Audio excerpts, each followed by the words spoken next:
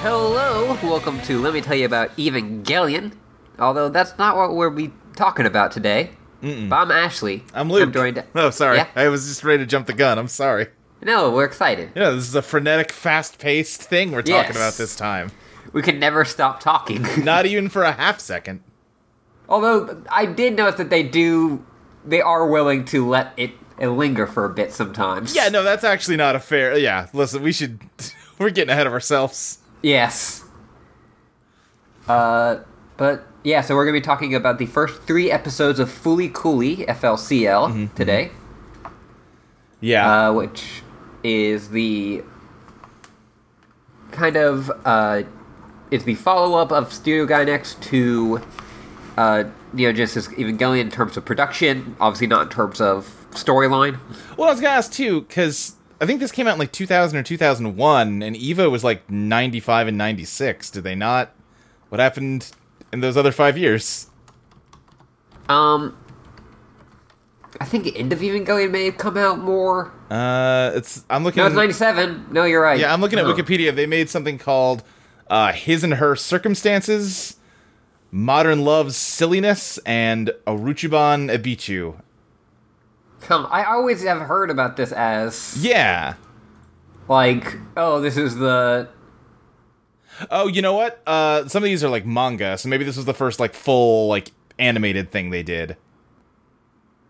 Yeah. Although I do know His and Her Circumstances did have an anime. I think that what it is Fooly Cooly was like one of the first that was just them. Okay. Like because all of these other ones are, you know, JC Staff. I see. FLCL. Well, FLCL was Production IG. I don't know what the fuck they were talking about then. Who knows? Yeah. But we should probably talk about some other things before we talk about FLCL. Yes. So we recorded... Ashley, listen, why would we ever need... We should record these EVA episodes in advance so they can come out right away when the Netflix show goes up. It's not like there's going to be anything new to talk about on any of them. It'll all be retrospective. It'll just be old discourse coming back up, and we can cover all of that now. There clearly won't be anything new that we need to get into. No.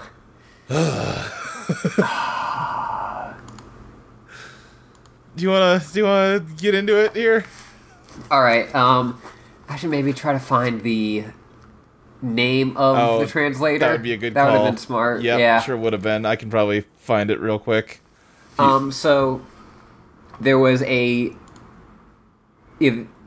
we've recorded the last few episodes on Evangelion, the Netflix version has come out on streaming, which also includes the Netflix dub, which we thought was going to be the case, but we weren't sure. It's Dan Kinemitsu. Okay, yeah. And should we start with the positive, or should we jump right into the this? What do you mean? Like, I think we should probably start with... why don't we just follow this narrative linearly? Okay. And so people were surprised that there was a dub kind of at first. But it was, again, like I said, it had been kind of like people were assuming there would be one, but there had been no, like, cast announced beforehand, which is weird. Right. And all of the trailers had just shown, like, action scenes with, like, instrumental music over it. Mm-hmm. I think the first thing people realize is that Fly Me to the Moon was no longer in the American dub. Yeah, so... Or the American version at all. So, all the end credits are just silence, right? No, they... Oh, they get a different song? It's another song from the, like, you know, score that Evangelion uses. I gotcha. Oh, no, but I think what it is that when it comes in as, like, background music during the show, those scenes are just silent, right? I think that's it. Yeah, which is not good. Yeah. Overall, I don't feel like Fly Me to the Moon as an ending theme is something that really bothers me. It doesn't bother me other than I thought it was really cool how they recorded, like, a dozen different versions of it.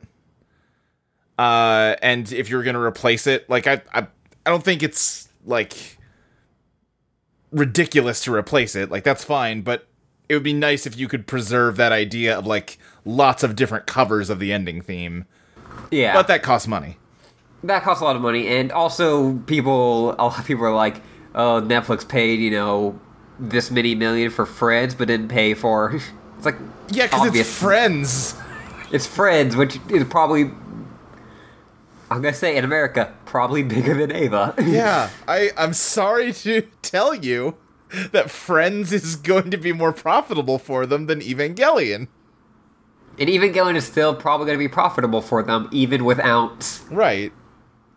The ending theme, which... Because, like, the only people that even know or notice or care about that are people that were gonna watch it anyway to complain about all the differences. Yeah, like us. Right. But... so... People, like, started posting about that, like, as soon as it got uploaded, basically. Yeah. I think people immediately dug through to find some, like, possible trouble points, and, you know, yeah, it did not take long for them to start cropping up. Yeah, I ended up seeing it like an hour or so after it got released in America. Yeah. Which was that in the episode 24, the Final Angel, the one with Karu. Yeah. Not knocking on heaven's door. Yes. That the line "I love you" has been changed to "You're worthy of I am worthy of your grace." Well, no, so, and I have not watched the episode, so maybe I'm a little confused. I think Kaoru says to him, "I like you." Yes. And then at the end of the episode, after Kaoru is dead, Shinji tells Masato that Kaoru told him he was worthy of his grace. Maybe he does say that in a different scene, and I just didn't see screen caps of it. That would make sense. I think you're actually... I think he says it in their, like, bedroom. That would make sense. Yeah, I think the "I like you" scene is when they're taking a bath together in a very heterosexual way. And yeah, before we get into anything, I think for us, for the people who have eyes... Right. And are not homophobes. Right. It is very still... like, they cannot change the animation. It is still very obvious. Yeah, here's the thing. If you're taking that one thing in a vacuum, I actually agree that "I like you" is a better line there. I have talked before, I almost am kind of suspicious of Kaoru because of how instantly he clings on to Shinji, and softening it from love to like actually makes it feel a little less nakedly manipulative to me. Mm-hmm. But even with it being love, there's people that like to pretend like there's nothing romantic between them when you have to have there is, like, it's not really a point of debate.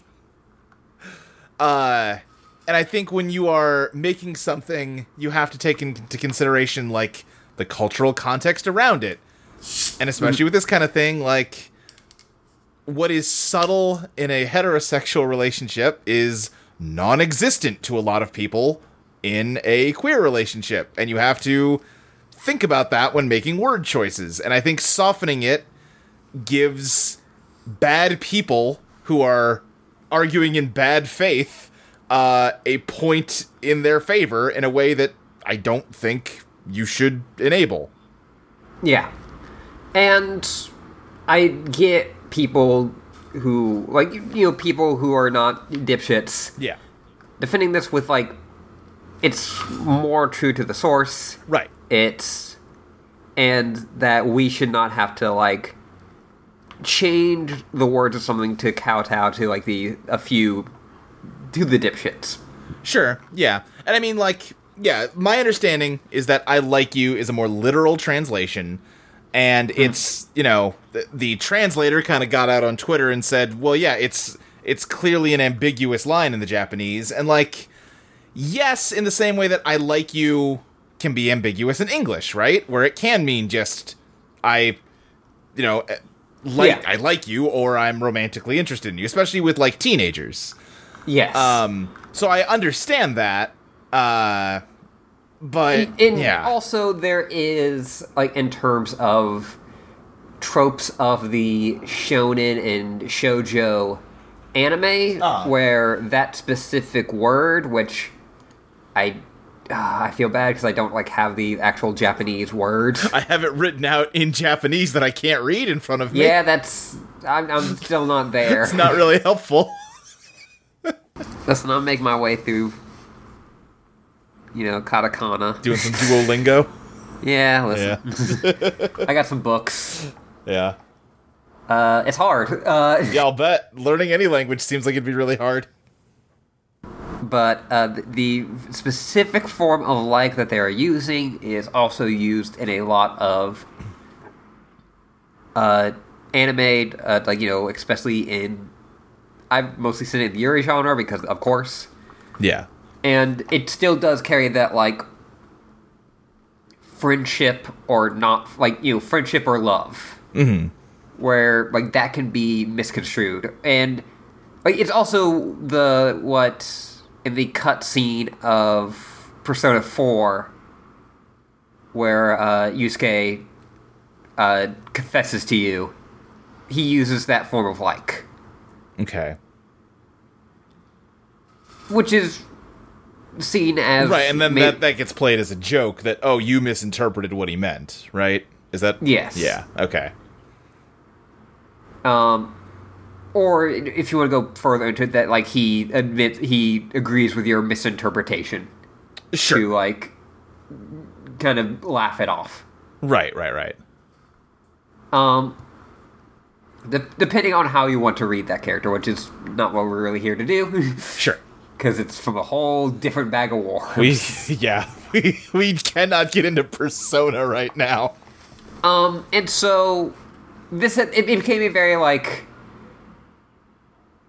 just a debate of how people do certain things. Right.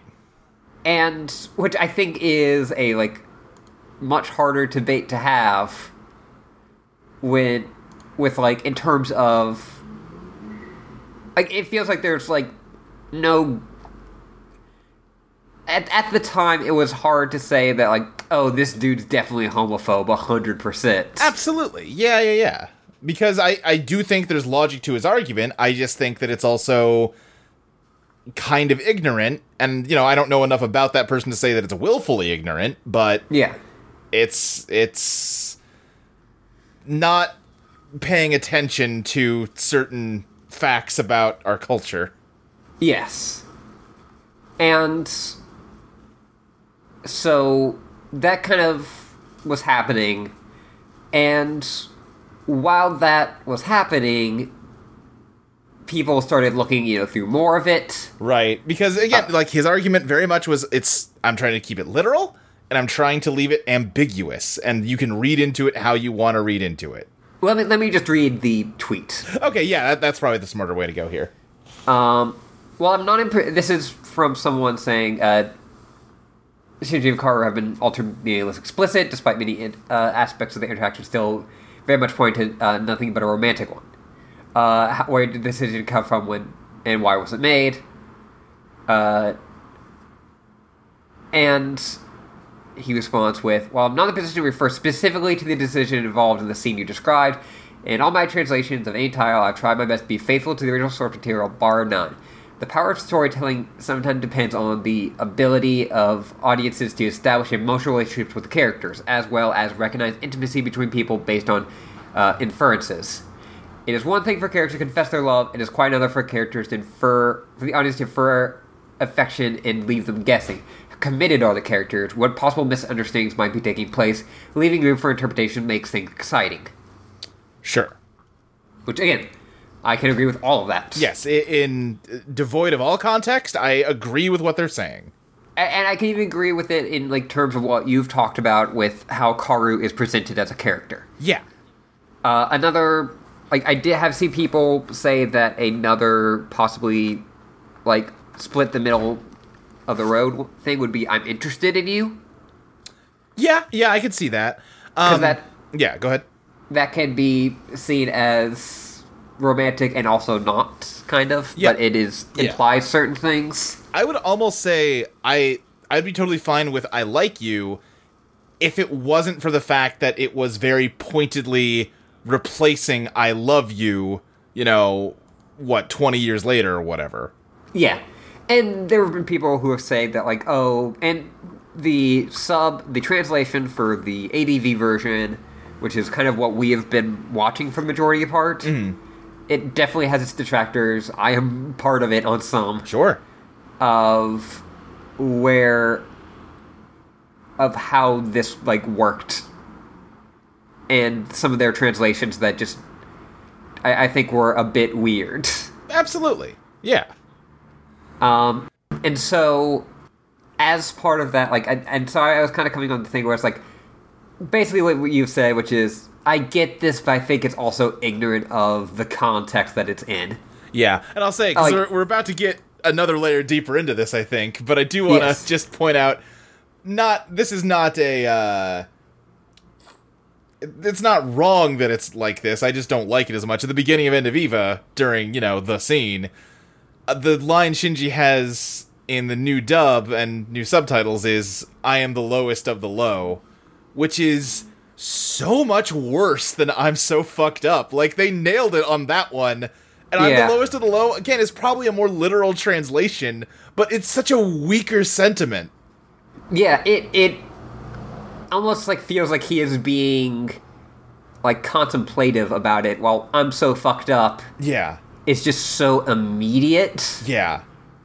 Of someone realizing how horrible they are. Right, especially, like, taking the whole thing into context, where, like, you've watched the whole show, it does not have harsh language like that, and then the opening scene of the movie opens with an F-bomb. Like, that sets a tone that they should have just kept that line the way it was in the new translation. Yeah. There's some other, like, for me at least, some small quibbles, like, I think the use of third children is, again, more accurate, but sounds weird in English. It sounds weird. They should have kept it as child. I'm not, like, fine. If you want to make it children, whatever, I when I saw that happened, I made a post that was like, someone on a, like, 30-year-old anime board just won an argument. Yeah, exactly. I will say, too, regardless of how you feel about this script, I think that new voice actors do a really terrific job. Yes, I think especially Shinji is really good. I think Shinji's actor is amazing in this. Voice actor for Shinji is Casey Mangiello, who is a trans, I believe, non-binary actor who I think just really fucking kills it. Yeah, they're fantastic in all of this. I think most of the cast is really good. The only one that I kind of stood out to me as not as great was Asuka's. Yes. She's just doing a very, like, anime dub video game kind of job, And it's not bad, it's just, I think, like, Masato's actress and Shinji's actor, like, I think they are just completely killing it, and she's doing fine, Yes. Yeah, we have talked about a scene that we specifically looked at was the scene of Shinji with Asuka and End of Evangelion. Yeah. And they bring so much more emotion to the role of Shinji Yeah. in that scene of, like, just how desperate he is and how pathetic he is. Yeah. I also looked up the end of 26 to listen to how they did that, and I mean, their performance also makes me cry, so, like, you did it. Yeah. I just watched it a week ago, and you still got me, so... So... Yeah, let's get deeper now. Yeah, let's, yeah, okay, so all of that conversation happened.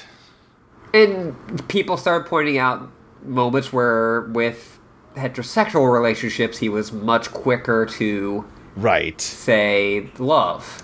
Yeah. And some of those I was more okay with than others, like the one in again, like in that scene we were just talking about. Yeah. Shinji says, "Asuka, you're the only one for me." Right. Whereas in the old one, he just says, like, I need your help, or I need you, or something like that. Yeah. Which, that's clearly a change. I don't speak Japanese, so I don't know if it is a more accurate change. But, like, obviously, like, he is not talking about love, and, like, he is saying, you're the only one that, for me. Right. As a term, as a way of manipulation, not... Right. Or at least, I mean, that's... Asuka's accusing him of that, and movie Yeah. Shinji sucks, so she's right, but... Yes. Yeah. Yeah, and then I think the one that really started to really kind of crack this armor was, people started pointing out that anytime there was background noise of, like, news broadcasts talking about terrorist attacks, he changed it so that they were talking about leftist extremist terrorist attacks. Yes. Where the Japanese word is, like, just like, they're using the word sect as, like, a loan word, and it's a neutral term, and he's gone on about how what's important to him is faith to the source and maintaining ambiguity, and he made it explicitly, like, political and partisan, when it wasn't originally, and that's weird. He has defended it by saying that, like, the way this word is sometimes commonly used is with, like, a very specific leftist group, but they're, like, it's, like, again, another thing where it's, like, okay, you're saying you want this very literal translation. Right. The word actually doesn't imply anything, and even that association is fraught. Right, like, if you're gonna tell me that you're translating it that way because that word has a connotation in Japanese that goes beyond its literal definition, okay, but the way Kaoru said I like you had a connotation to it that you said you shouldn't translate. Where ambiguity was more interesting. Right, so which is it? It seems like you're maybe picking and choosing. Yeah. And the ones you're choosing are interesting. Interesting choices. And then I think people started to investigate this person's Other work. Yeah, their CV. And they're the creator of a Doujin series, I think, right? Yes. Of Strike Witches, which is... Okay. Oh boy. Yeah, I've heard of Strike Witches. Is that the main one people have been talking about? That is... Okay. So, it is a fan OC of Strike Witches. Oh, okay, I see. Which is important to say, I think, in regards to this. And if you don't know, Strike Witches is a kind of moe/horny anime. Yeah. About girls who are kind of humanized versions of fighter jets. Okay. Yeah, and airplanes. And, like, they have, like, these weird kind of jetpacks, but they're not backpacks, they're, like, on their feet. Mm-hmm. Yeah. And this is a doujin series about one of those people who is a Nazi. Mm-hmm. Yeah. And when that kind of came to light, all of the other stuff that was like, this is weird, this is maybe something weird's going on. Right. Then once it turns into, oh, he's horny for Nazis, then it, Yes. Guess that, well, that answers that question, I guess. It's like, oh, now this is why you, or maybe want to be more ambiguous about the gay relationship, but be really specific about the leftist terrorists. Yeah. And I have seen some discourse about, like, some people saying that his Dojin is basically child pornography, and other people saying, no, it's not. Come on, this is bad enough without you embellishing it. And I don't want to investigate it myself to find out, frankly. Yeah. All I need to know is that I'm looking at you can look at the cover and see iron crosses on it. Yeah, it is a woman, like you said, kind of a personified tank wearing an iron cross and no pants. Yes, which is par for the course in Strike Witches. Okay. Yeah, no. Yeah, it's just a big bummer that this has been so marred by all of this. Yeah. Because, like I said, I think the dub for the majority of the part is pretty good. Yeah. I have quibbles with it, but I think the script is fine, and I think the actors do a really great job, and it sure sucks that this guy's really got his tendrils in it. Yes. And as part of it has his tendrils in, like, the other dubs of, like, Evangelion stuff, like, is working in a company that works hand-in-hand with Gainax and Anno. Yeah, because I guess another piece of this that I had forgotten about in all of the stuff that came out about this guy. So, I guess Funimation was in charge of dubbing the Rebuild movies. Yes. And so I read a big, long thing that, I guess, for the sake of the narrative of this podcast, I got some spoilers about the third Rebuild, but yes. I don't really know the plot of it or anything. And also, I feel like we should take this with a grain of salt. Yeah, grain of salt. We don't know that this is true, but it sounds pretty reasonable. Yes. So, I guess the third Rebuild kind of makes the Kaoru Shinji stuff a little more explicit. You knew that Kaoru was already a big part of 3.0, and... Yeah, he's on the cover of it. Yes, and it is a thing where, there was more content there, and, yeah, I'll say, some more very, not explicit, but explicit in terms of that it is a romantic relationship, and so... Yeah. The dubbers kind of went with that more.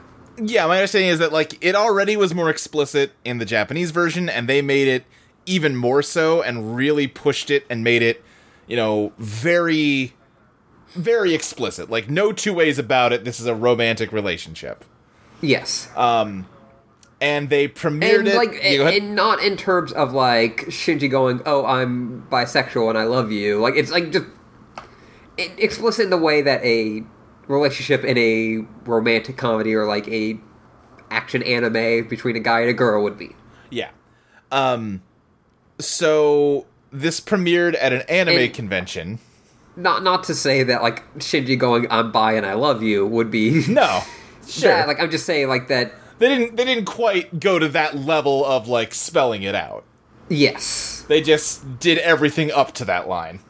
Yes. Yeah, so this premiered at an anime convention, and as someone who has watched some bootleg videos of convention premieres, they're pretty rowdy. Yes.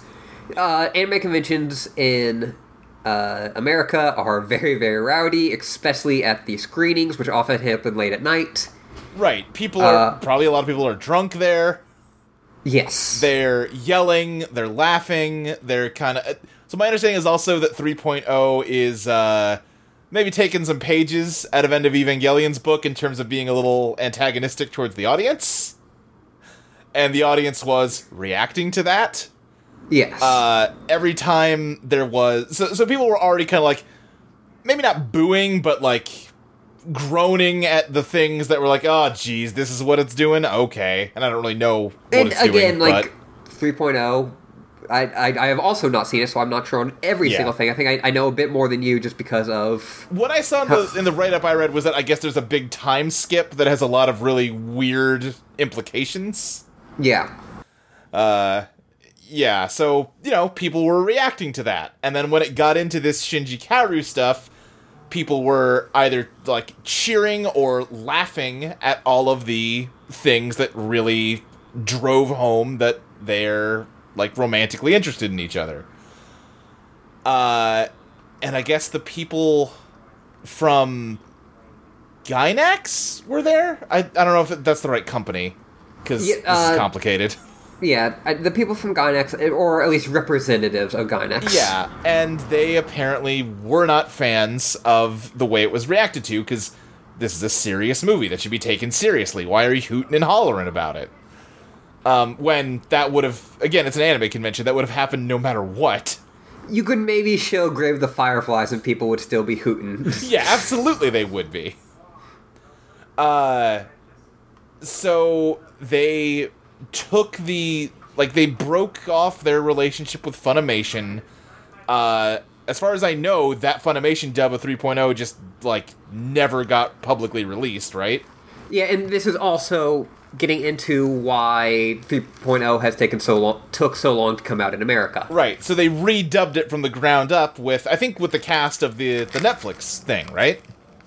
That one I'm not sure about. Because also there was, like, another bit of controversy where because the Funimation dub has a lot of the same people from the ADV dub. Uh-huh. And...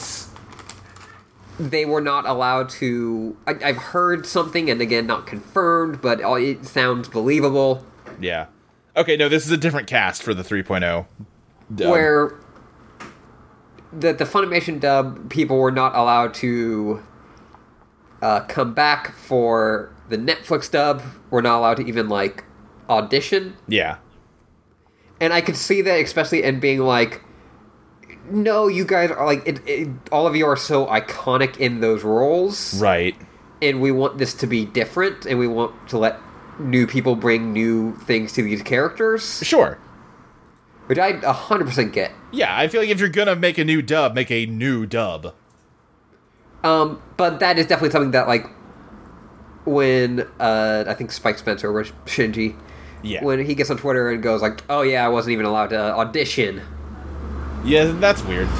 It puts on a weird feeling of, like, oh, okay. Right. So my understanding is that is because, like, kind of scapegoating Funimation there. Gainax tried to say that, like, the reason the Rebuild movie got that reaction was because they made the Shinji Karu stuff too over the top, and they, going forward, were going to make sure they got much more literal localizations of EVA stuff. Mm-hmm. Which leads into the Netflix stuff, and was kind of the explanation for everything until all the other stuff broke also. Yeah, which... And this could still be a dude who is shitty. Right. But this could also... but also, all of the stuff that he did just be what Gainax wants from Evangelion going forward. Absolutely. It's hard to say. Yeah, like, it is hard to say at this point how much this is a translator using their position to do some things that are very specific. Yeah.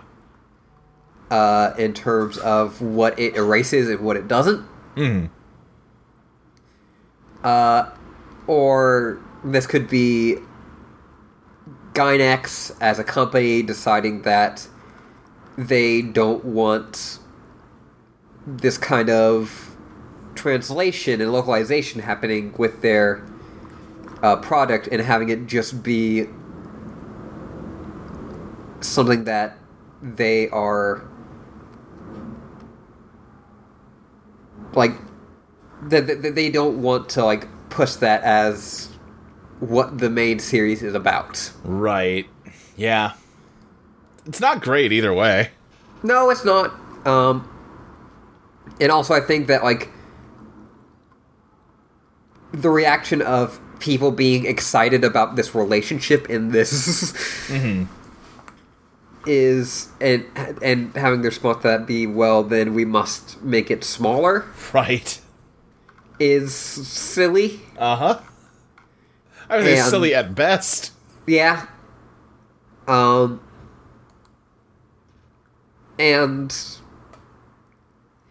it's just, yeah, it's so much. Yeah. Yeah, it sure is. Do we have anything else to say about that stuff, or? No, I feel like the main reason we were, like, because we've talked about this a lot. Yeah. And, like, Twitter DMs. Of just, like, yeah, this is a thing that, like, it sucks that this has kind of marred this, what is otherwise a pretty good dub. Right. And it sucks in terms of what this means for the series going forward. Yeah, yeah.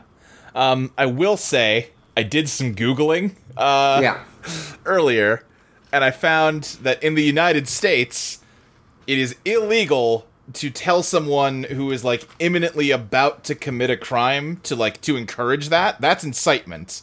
Like, yes. Like, if someone's holding a gun, you can't provoke them into shooting it. You can generally endorse committing crimes in a vague way. So let me just say again, stealing is great.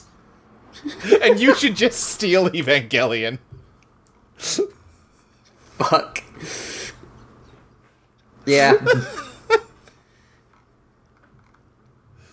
That's what your cool friend over here on this anime podcast has to say.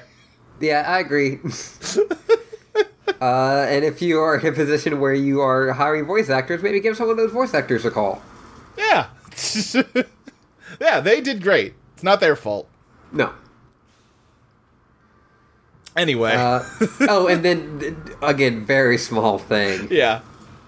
All of the Japanese titles have been, like, not translated. Yeah, I don't think that's a small thing at all. That sucks.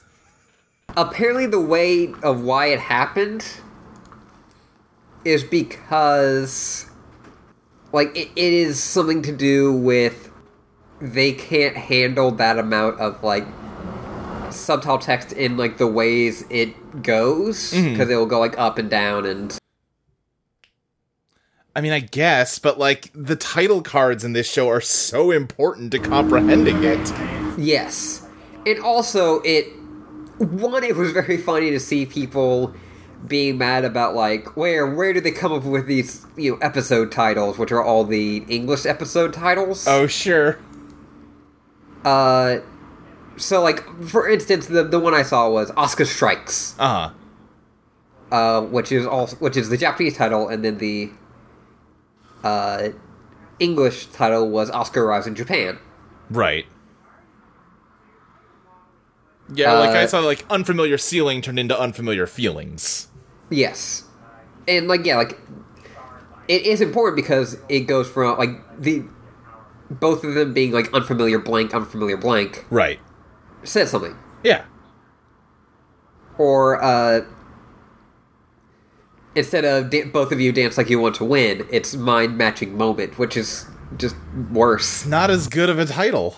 No. Both of you dance like you want to win is so much fun. It also says exactly what that episode is going to be about. Like, that one I can at least... Okay, I think that's the better title. I can understand the justification that, like, if we're cutting... If you're arguing against, like, third children, both of you dance like you want to win is technically grammatically accurate, but it sounds awkward. But that's part of what makes it a good title, even for English, because it just... Yes. It makes it stand out more. And yeah, like, it makes sense. And again, if you're doing the literal thing, which, third children, it makes sense. Yeah. But we originally were not planning to just talk about this. No, we were talking about an entirely different show. We've gonna already gone talk- for 40 minutes. We knew. Yeah, it needed to be talked about. We're going to talk about FLCL. We're talking about Fooly Cooly. Yes. Can I ask a really stupid question right out of the gate? Yeah, go ahead. Is and maybe this is completely stupid because we just kind of figured out that maybe this wasn't a direct follow-up to EVA. I'll say if someone knows that history better, tell us. I'm realizing more and more how dumb this question is. Is it supposed to be like FLCL? Like, God, I don't understand any of that EVA shit. Fuck it. Let's just have fun. I don't think so. I don't think so either. It just hit me coming back to this show after watching a bunch of EVA. Yeah. Or it's like, oh, 3 of those letters are the same. Wonder if that means anything. But Fooly Cooly, we're probably going to be using both. Yeah. It is also known as Furry Curry. Yeah. Which there's a lot of jokes in the show about curry. Right. Oh, God. Speaking of localization, so did you watch this subbed or dubbed? I watched this dubbed. I started watching it subbed, and I kind of flipped back and forth in the first episode, and I landed on dubs, because what I remembered about this show is that it is lousy with pop culture references and weird bits of wordplay. And the thing about this show that's really good Yeah. is that they did this, like, this is one of the best dubs. That's what I was going to say. Yeah, like, the localization job on this must have been so difficult because it is all puns and pop culture references in a way that you have to both find equivalent references and puns in English that still fit the timing of the Japanese animation. It is incredible that it's as good as it is. Yes. And it's very good. Yeah, and there is, like, a 4-year difference in between when Evangelion ended and when Fooly Cooly started. Mm-hmm. Probably maybe even less of that if you counter, like, production costs. Yeah. And, like, not production costs, like, production and stuff. It is, just around the game, I'm going to say, it is amazing how much Fooly Cooly seems like a modern anime, while Evangelion feels like a 90s anime. Yeah, definitely. And I'll say, too, kind of on the subject of, like, the dub, flipping back and forth like I did really made it clear, A, they really went out of their way to find actors that sounded the same as the original ones. Yeah, so I'd actually just looked this up, and that the director of the series, who I should have the name of, Kazuzuya Tsurumaki, he cast all of the dub actors in English, for English. Huh. Okay. Yeah. Because he wanted someone that had the same, essence, is what the quote said. I can see that. Because that's what I was going to say, too, is that the Haruko voice actress is clearly doing an impression of the original one. Where, like, there's times where she'll speak Japanese, like if she's saying a name, or if she's just making a noise, where she's doing the exact same delivery as the original version. Yes. In a way that, like, okay, you are really trying to make this faithful while preserving the spirit of the thing. This is a weird one to, like, jump to after having that big, long conversation, because this feels like doing localization right, as opposed to the Netflix one, which is just doing it, like, literally. It's so... Haru Haruka was voiced by Carrie Walgreen, and this is her first voice acting role. Wow. Man, that's coming out swinging. She is really good. Yeah. And, like, yeah, she has become, like, one of the mainstay voice actresses. Yeah. So, let me ask you this. Were there any... Okay, before we even get into this watch, what was your, like, relationship with Fooly Cooly before this? I watched it as a kid. Uh-huh. I really liked it. Yeah.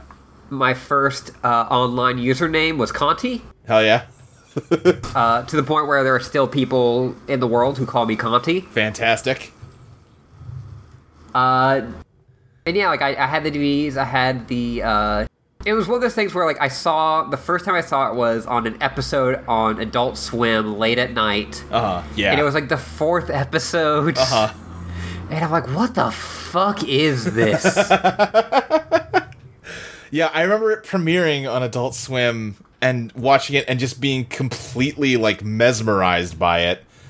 Just like if you Yeah, go ahead. I was just gonna say, like, just the animation quality and all the weird animation in it, and even like the palette is very different than most shows. Yeah, like this is when people think of like weird anime from Japan. This is like almost a comically stereotypical version of it. I think also, maybe getting ahead of myself, stands up reasonably well. I was surprised by how much it stood up. So, like, I watched it when it was first on TV, and I adored it. I talked a few episodes ago about how I bought the DVDs for $25 a piece. Yes. I watched them many times. I watched them with the commentary on them. Yes. Which I only like half remember bits of, but I remember it being really good. It is in Japanese. It's like it is not like the commentary for the occasional Evangelion episodes that they did commentary for are all the English voice actors. Right, and that's interesting, but like you weren't there for like the writing and the initial creation of it. Like you have insight on parts of it, but yeah. I remember they had a lot of outtakes for the dub actors on those DVDs where they were like either completely tripping over some of the Japanese words they had to say, or like not matching the timing of the animation at all. It was just fun. Yeah, and sometimes just like being weird and goofy about stuff. Yeah, where they're just flubbing their line. You know, it's bloopers. Yeah, you know what bloopers are. But yeah, so I watched this show a ton. I think I was very much in the mindset of, oh, this is so deep, you know? Yeah. And I think as I got older, I kind of looked back on it and I'm like, I mean, no, it wasn't. Like, it was maybe slightly deeper than other things that were on Adult Swim at the time, but, you know, it wasn't it's Trigun, deeper than Aqua Teen Hunger Force. Right, or even anime-wise, like, yeah, there's more to it than, like, Trigun or Big O or something. Yes. But that's not, you know, some complex masterpiece. And we are not saying that as like that this is better, like that Big O's bad. We have talked about Big O enough. I love Big O. That yes, Big O's great. But Big O's also just very melodramatic and, you know, maybe not a... There's more going on under the hood of that show than, like, other stuff, but it's not that deep. Trigun's bad. The thing is, you're right, and it hurts me very badly to agree with you. Yeah, listen, I know. Trigun was, like, my favorite show for, like, 4 years. Oh, but it's not very good. And of course, just like everything that Gainax apparently makes, this has a lot of weirdness around it. Definitely. There was a rumor that they said they were going to make a 12-episode series and then spent all of that on 6 episodes. Right. And basically, like, a lot of this was a way for people to experiment with various stuff that was happening with animation. Yeah, and I think that comes through pretty clearly. Definitely in, like, the second episode, but there's a lot of just experimenting with stuff, like you said. Yeah, and not even in the way that, like, Evangelion got experimental. No, there's, like, shades of that, but that's not... Yeah. Yeah. But just like, hey, let's do a completely different animation technique for this one scene. Just cause. Yeah, let's see how we can work with slow motion. Yeah, let's take this scene and kind of rotoscope it. I don't know what they're doing in that one part of episode 2. We'll get to it. Yeah. But yeah, like, watching it this time, what really hit me was that, like, I'm not looking at it as, oh, this is super deep, I gotta decipher all the secret meanings, because that's like, not there. But just, like, being able to move past that now as an adult, looking You're at not it... paying attention to what soda he's drinking at the moment. Or I am, because that's not that hard to keep track of, you know? Yeah. But like, as a kid, that's like, oh my god. Right, exactly. And it just kind of hit me that, like, once you kind of set aside all the dumb intellectual questions that don't matter that much, like, the emotional storytelling of this is way better than I remembered it being. Yes, and you can also focus more on the craft. Yeah. I will say, we do need to talk about it, and we'll talk about it as we go also. They're still really, like, sexualizing teenagers, huh? This one gets weird because they are supposed to be in grade school. They're in, like, 6th grade. Yes. But, and, like, Mamimi is older, and there's scenes where it's very much about, Naota's, like, sexual feelings towards her, and I'm less skeeved out by that than I am scenes where, well, this is just a scene where she's by herself, why are you positioning the camera so that we can see up her skirt? That's weird. Why didn't you design her with a longer skirt if you wanted these kind of scenes? And we know. We know why, and I don't like I don't like the answer. Yeah. Have you read the manga? I was gonna ask that. I have. I don't remember it that well, other than I remember at the end being very confused about a scene where, like, Naota's fingernails fall off. Yeah, so the manga is much, much darker. Mm-hmm. It includes a subplot about suicide bombers. I don't remember that at all. Of which Naota's grandfather ends up being one. Wow, what? Okay. Alright. There is a weird pseudo-romance between Haruka and Mamimi.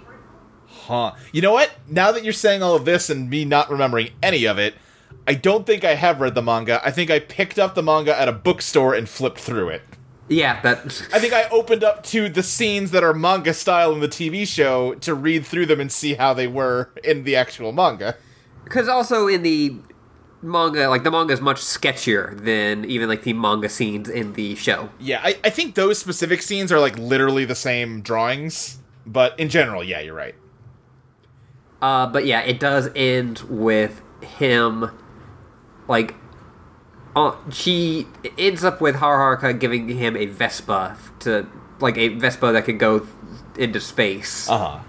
And he's trying to get it started, but he can't, and his fingers are bleeding from him trying to start this. Yeah. It's weird. Yeah. But do you want to get to the first episode? Yeah, let's get into these episodes. Which is just called Fooly Cooly. Yeah.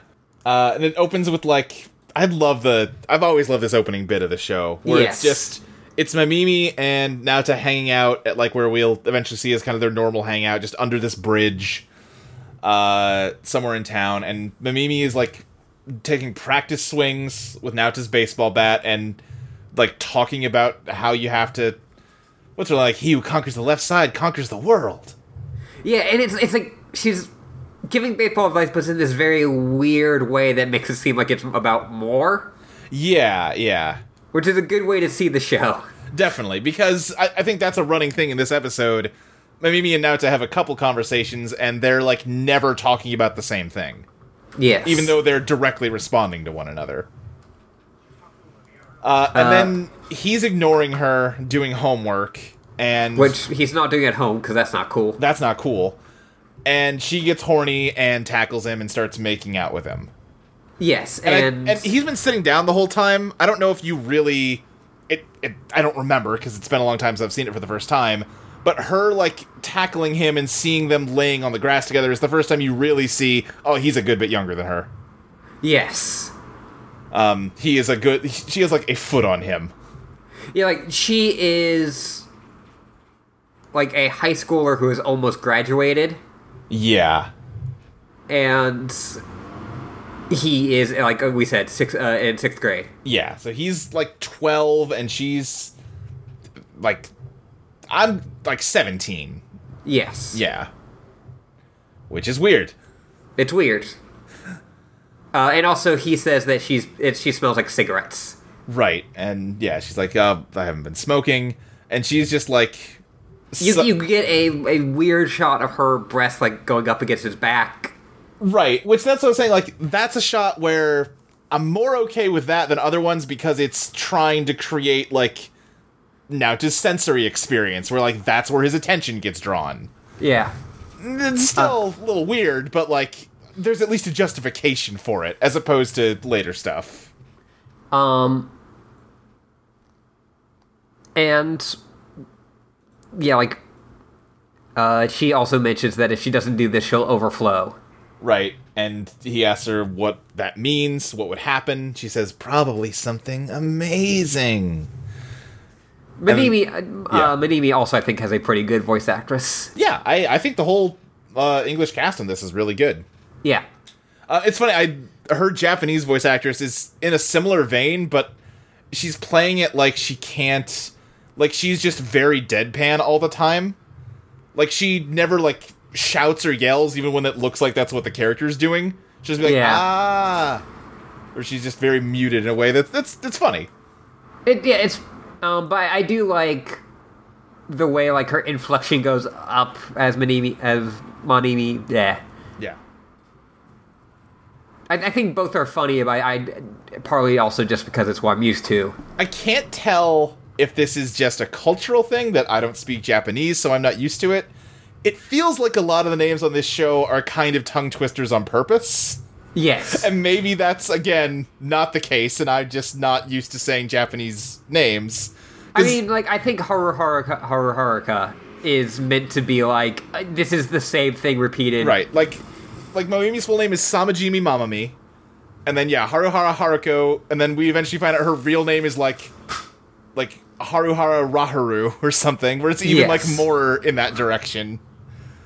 Yeah, I don't know if that's, like, an intentional thing that all the names are kind of tongue-twisty, or if that's just, you know, if a Japanese person wouldn't have any difficulty saying them. Yes. So, speaking of Hara, we see her, she's on her trademark yellow Vespa. Yeah. With the pillow sticker. We do, before that, get, like, Naota narrating about the Medical Mechanica factory that moved into town, where it's just this gigantic iron. Yeah. Like a clothes iron that is bigger than skyscrapers, and there's no other buildings in town that are anywhere close to as big as it. And it is just constantly, like, well, not constantly, but a lot of times giving off steam. Yeah, I think now it just says, like, once a day in the afternoon, it just puts out so much steam that the whole town is just buried under fog. The whole town becomes Silent Hill. Right, yeah. And this is all in him as kind of this disaffected teenager way. Yeah. Going, nothing special ever happens here. Nothing ever amazing happens here. Naota is... He kind of looks like Shinji, for one thing. Yeah, and part of that, I think, is Gainax always kind of has similar main characters. Probably. But I feel like, also, he kind of has depression, but it's more low-key depression than Shinji's. He's just kind of melancholy and, like, bored of everything. He turns his, like, melancholy into, like, kind of being a bit of a delinquent. A little bit of a delinquent, kind of just, like, disaffected and moody all the time. Yeah. But, like, in a moody way that, like, he'll tell off his dad. Right. I'd tell off his dad, too. I mean, listen, his dad sucks, but also Gendo sucked, and... Yeah. But yeah, we get to Haruko, who is eating, like, she's eating some kind of snack. Yeah. There's lots of, like, very specific snack references in this that later I don't think... on, someone's talking about how a woman on her Vespa stole her snack. I don't remember what it was, though. Yeah. Oh, also, this is a thing, something that links this in Evangelion. In the manga version, it opens up with the end of Evangelion line, where does real life begin and dreams end? Like, that whole monologue. Oh, yeah. But it ends with, I don't know, video games, I guess? Right. Yeah. And then, so Naota and Mamami have gone, like, on top of the bridge they were under, where there was a vending machine, and you get the beginning of kind of a running thing where Naota puts money into a machine, and then someone else hits the button for him and gets a drink he didn't want. Yeah, which is, I think, a sour drink this time. Yeah, this one it's sour. I think every episode there's a different, like, flavor of food that he's complaining about not liking. Yes. And when he's doing that, like, he's like, oh, I hate this. And then we get the first hints of, like, that Mamimi was in dating Naoto's older brother. Yeah. And she's kind of using him as a stand-in. Yeah. I don't think we've really gotten the backstory yet, but Naoto's brother, I think Tasku is his name? Yeah. They say it like all of 3 times in the whole show. He's in America because he got drafted to be a professional baseball player. Yes. And, Naoto kind of always carries around this baseball bat, but, they'll get into it more later, but Mamimi just kind of talks about how he never actually uses it all, he just takes it with him everywhere. And also, she constantly calls different things, including Naoto, Takun. Yes. Which, yeah. we can maybe extrapolate that was the nickname for, I've already forgotten the boyfriend's name. Yeah, Tasku. Tasku, yeah. Yeah, or at the very least, Takun sounds like Tasku. Yeah. Yeah. So, all of a sudden, we can't get too far without saying this, the pillow song kicks in. Yeah, absolutely. The Pillows do almost the entire soundtrack for this show, and it's so fucking good. This show would still be good without the soundtrack, but it would be, like, half as good. Like, you can completely ignore all the dialogue and story and just appreciate it as a bunch of Pillows music videos, and it's great. If you have not listened to the Pillows, or if you've only listened to their Fooly Cooly stuff, go listen to more of the Pillows. They're a great band. Yeah. And Haruharu starts coming in with her Vespa and swinging around a guitar.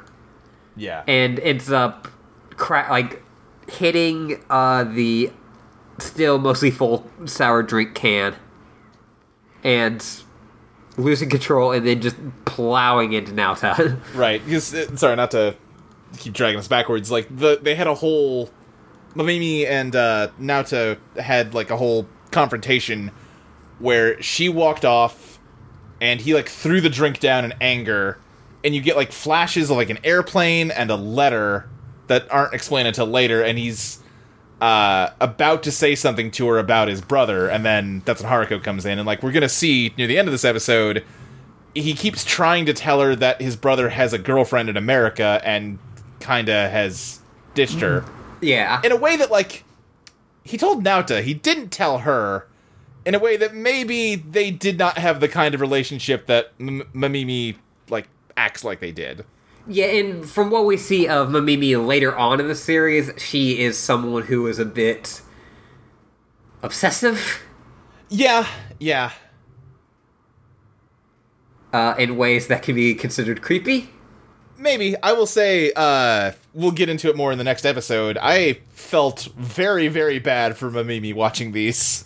Oh, no, like, I think also she's a very, like, tragic character. Yeah, because, like, something that you see as this series goes is that you only ever see her wearing her school uniform. She's basically always just hanging out under that bridge. You eventually kind of get the implication that she either is not welcome at home, or does not have a home, or whatever's going on at home is, like worse than hanging out under the bridge all day. Yes. And, like, that's never out and out said, I don't think, but it's bad. Because, like, even in this later on in this episode, at night, she is hanging around the bridge. Yeah. You can easily read this as that she is a homeless teen. Absolutely, yeah. Yeah, I think, and this is me half remembering stuff from the commentary, I want to say they talked about how it's not super uncommon to see, like, homeless teens in Japan wearing their school uniform, because it's a school uniform. It looks nicer than stuff they could wear otherwise. Yeah. And so there's a lot of, as we are done talking about that very serious thing. Yes. Now it's goofy times. Like, there's this very good black and white thing as Naoto is, like, slammed across the bridge, basically. Yeah. And Mimimi takes a photo of him before going to help. Typical millennial. Yeah, and I don't think I picked up on the, like...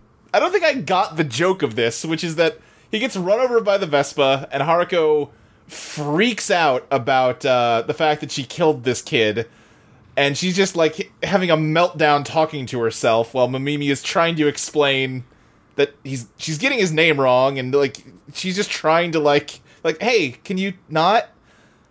Yeah, like, she's like, you can't move his head. Right. So she gives him, like, CPR, which is, you know... Mouth to mouth. Mouth to mouth. It's like a whole, like, rotate around scene. We can come back to it. But just the joke of, she goes through all of this, like, freaking out that she killed him, and then as soon as he's okay, she just hits him again. Yes. But yeah, kind of one of the first bits of, like, oh, this is... I see what this show is that kiss, because it's this big, dramatic 360, like, rotate around them while she's kissing him. And then also, like, there's that whole bit where she is, like, dropping a, like, handkerchief over his face. Oh, right, yeah. And she's like, he's dead, just like Taru-kun would be. And he's like, Minimi's like yelling, like, he's not Taru-kun. Right, I don't know why you keep calling him that. Not his name. But then, like... she's, like, in a, like, fetal position, but, like, she's, like, rotating. Yeah, and, like, it starts making, like, train chugging sounds while she just moves around the bridge. It's very funny. While she's, like, muttering to herself about, like, what onomatopoeia is best to describe the sound it made when she hit him. Yeah. So, yeah, she gives mouth-to-mouth, and it is this big, like... slow motion, somewhat like CG. Yeah. Where it like goes around them, and then like it zooms in on Mimimi, who's like freaking out. Right. And then it cuts to them in a like. It goes like a picture-in-picture thing where like they're hanging out in a trailer talking about, yeah, that was a really hard scene to shoot. We had to just hold our breath for the whole time. It was a lot. And then Naoto, like, pops his head in, like, freaking out, like, wait, that wasn't special effects? Yeah, and I think as, like, a 11 or 12-year-old watching Adult Swim, that was the point where I'm like, oh, watching this entire series. It gives you also, like, very quickly, like, don't worry too much about this. Yeah. Like, don't worry about, like, the internal, consistent logic. Right. Like, we know we're having fun. Yeah. But yeah, then she revs up the engine on her base, which is very cool, and just hits him again. Yeah. And, like, grabs him by the ankles and starts, like, shaking him, and, like, change is falling everywhere, but she's saying that something is not coming out of him that she's expecting to. Yeah. And she's gonna just keep hitting him until something does come out of his head. And Mimimi's like, hey, fucking stop, you said not to hit it, like, not to move him. Right. But yeah, and then she just, like, they yell at each other and she just drives away in a huge, like, dust cloud, and, like, yeah. Every car on the street is just blown into the river as she drives past. Yeah. Mimimi does ask if she put her tongue inside. Right, yeah. And, like, yeah, probably. We'll get into it. Haruhara is, like, if the, like, read of Misato as being this kind of, like, using her sexuality to try to get young boys to do what she wants. Yeah. Haruhara is that, like, up to 11. 100%. So yeah, Naota is just angry that he got hit in the head twice, and, like, grumbles about how that woman is, like, a stupid adult who doesn't want to grow up. And then it cuts to him at night, and he's got, like, a square lump where he got hit that is not how, like, lumps look. Yeah, like, not even, like, an anime lump. No, it is it's like a weird horn growing out of his head. And this is the beginning of this show's, like, constant use of phallic imagery. Yes. He's going, I'll just hold it then. I'll just hold it down. Yeah, I just have to figure out a way to hide this hard thing sticking out of my body from everybody. Yes. And so then it cuts to school the next day. Yeah, and he's just wearing, like, a big, dumb bandage on his face. And immediately, one of his classmates... let me try to get the... Oh, God, yeah, I other than, oh, well, don't even know the girl's name, even though she's got a whole episode about it. Nina Mori. I don't remember the two boys' names. They're not that important. No, they are kind of weird. Their designs remind me a lot of Toji and Aoba. Oh, Yeah, but their personalities are kind of switched almost. A little bit, yeah. The kid with the glasses is, like, super hyper and, like, constantly just jabbering away in every scene he's in. Yeah. That's Minami and Masamune. Okay.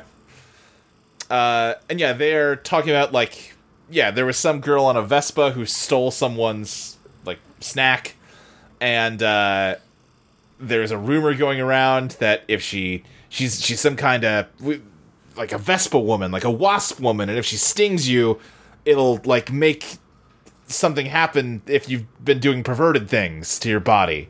Yeah. And everyone kind of, like, yeah. Everyone looks at Naoto and like, hey, what are you hiding, buddy? Hey, what's up with the huge bandage? Yeah. And Bibi is 17, Naoto is 12. Okay, yeah, so we got it right. So they're like just all kind of making fun of Naoto for like, oh, you're a pervert. Right. And it just kind of fades from that into his narration where he's just back to being disaffected and bored. Yeah, like, oh, yep, still nothing happening here. Yeah, nothing interesting at all ever happens to me. And as a teenager, I'm like, oh, I relate to him so much. But like now, it's like, you fucking asshole. Right. Like, we'll get into it more as we go. I will say on this watch, I related way more to most of the other characters in this show more than Naoto. Yeah. But yeah, he's like walking home, and Haruka like pulls up behind him and starts talking about him and asking him questions about if anything weird's been happening. Even before that, she's like measuring him with like her like fingers, like trying to like like almost like see how it looks like on a camera. Right, like and she's like, yeah, no, this feels good. This is a good feel to it. It's right kind of place. I picked a good noggin here. I think I got this. But he runs away from her. He like jumps across train tracks that are like closed because a train's crossing. Yeah. So she's just stuck letting him get away. But he goes to the hospital for his bump. Which, you know, fair. Fair, because it's a weird bump.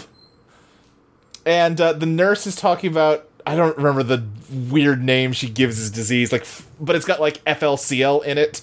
Yeah. It's like Flictronic Clipper Waver Syndrome or something. Yeah. And she's saying that, like she says like or more commonly known as, you know, teenage like skin hardening syndrome. Right, and she basically says it commonly happens to adolescents that try too hard.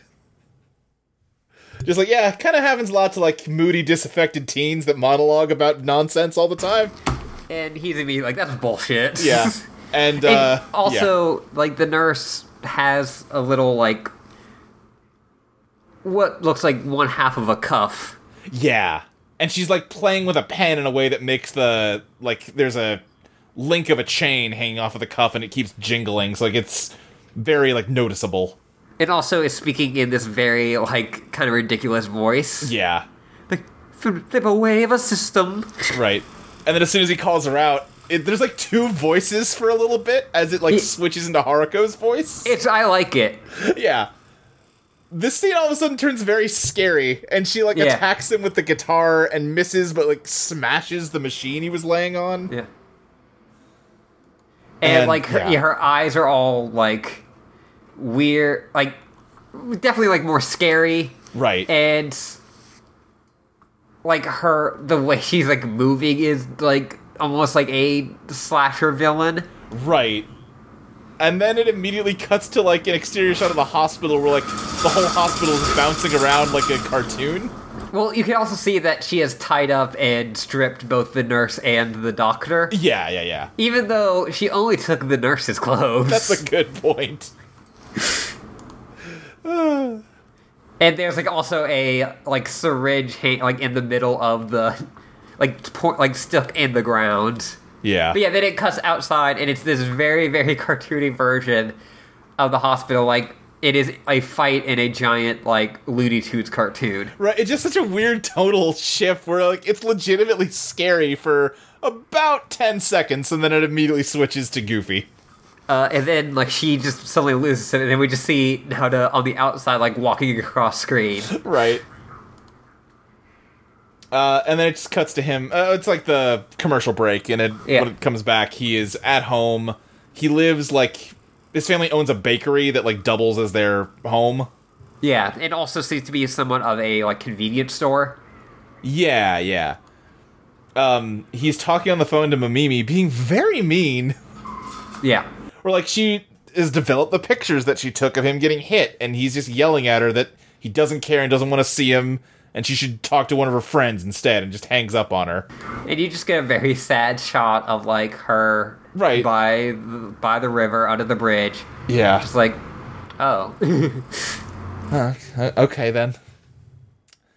And he kind of, like, falls asleep for a little bit and wakes up for dinner, and then when he goes in, we meet his family, and, more importantly, the art style has completely changed. Yeah.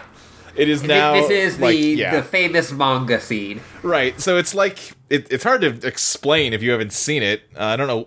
Go watch it. Why are you listening to this if you haven't seen it? So it is... Go steal it. Stealing is cool. Yeah, it is all in black and white, and like the halftones and all that. Yeah.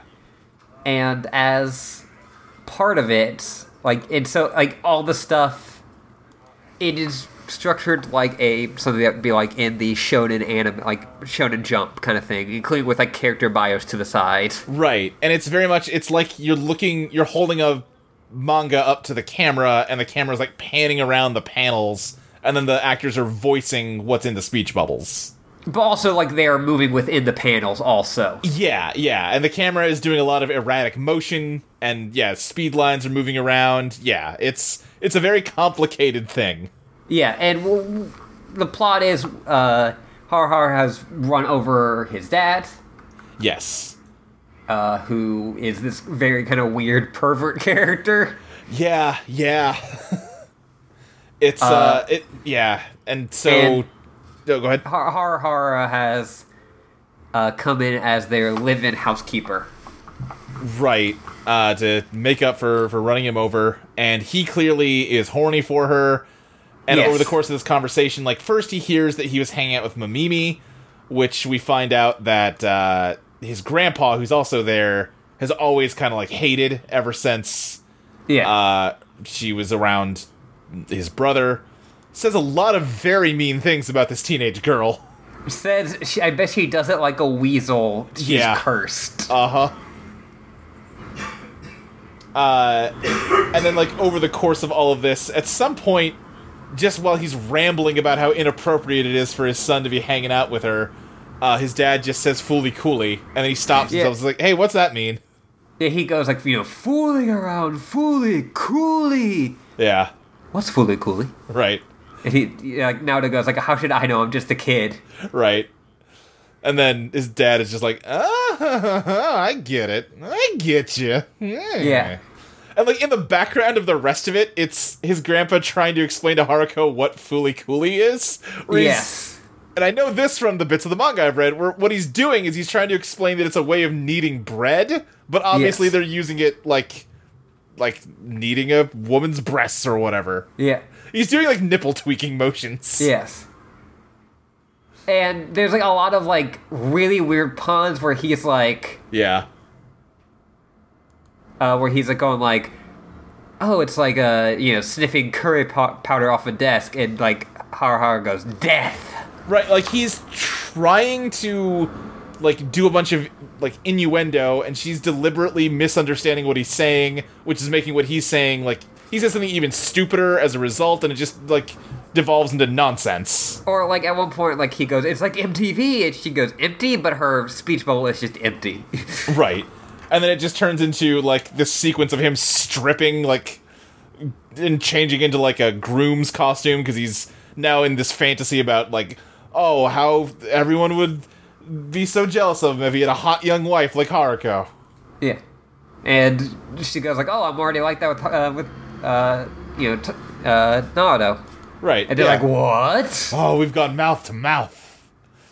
And instead of being concerned that his son has made out with a 20-year-old woman, his dad's just like, oh man, I've been cucked by my grade school son. Yeah. His dad fucking sucks. His dad sucks. And is also an Ava fan. Yeah. Which we'll get to. I think during this sequence also, there's a point where he just devolves to talking about, like critically analyzing Gundam.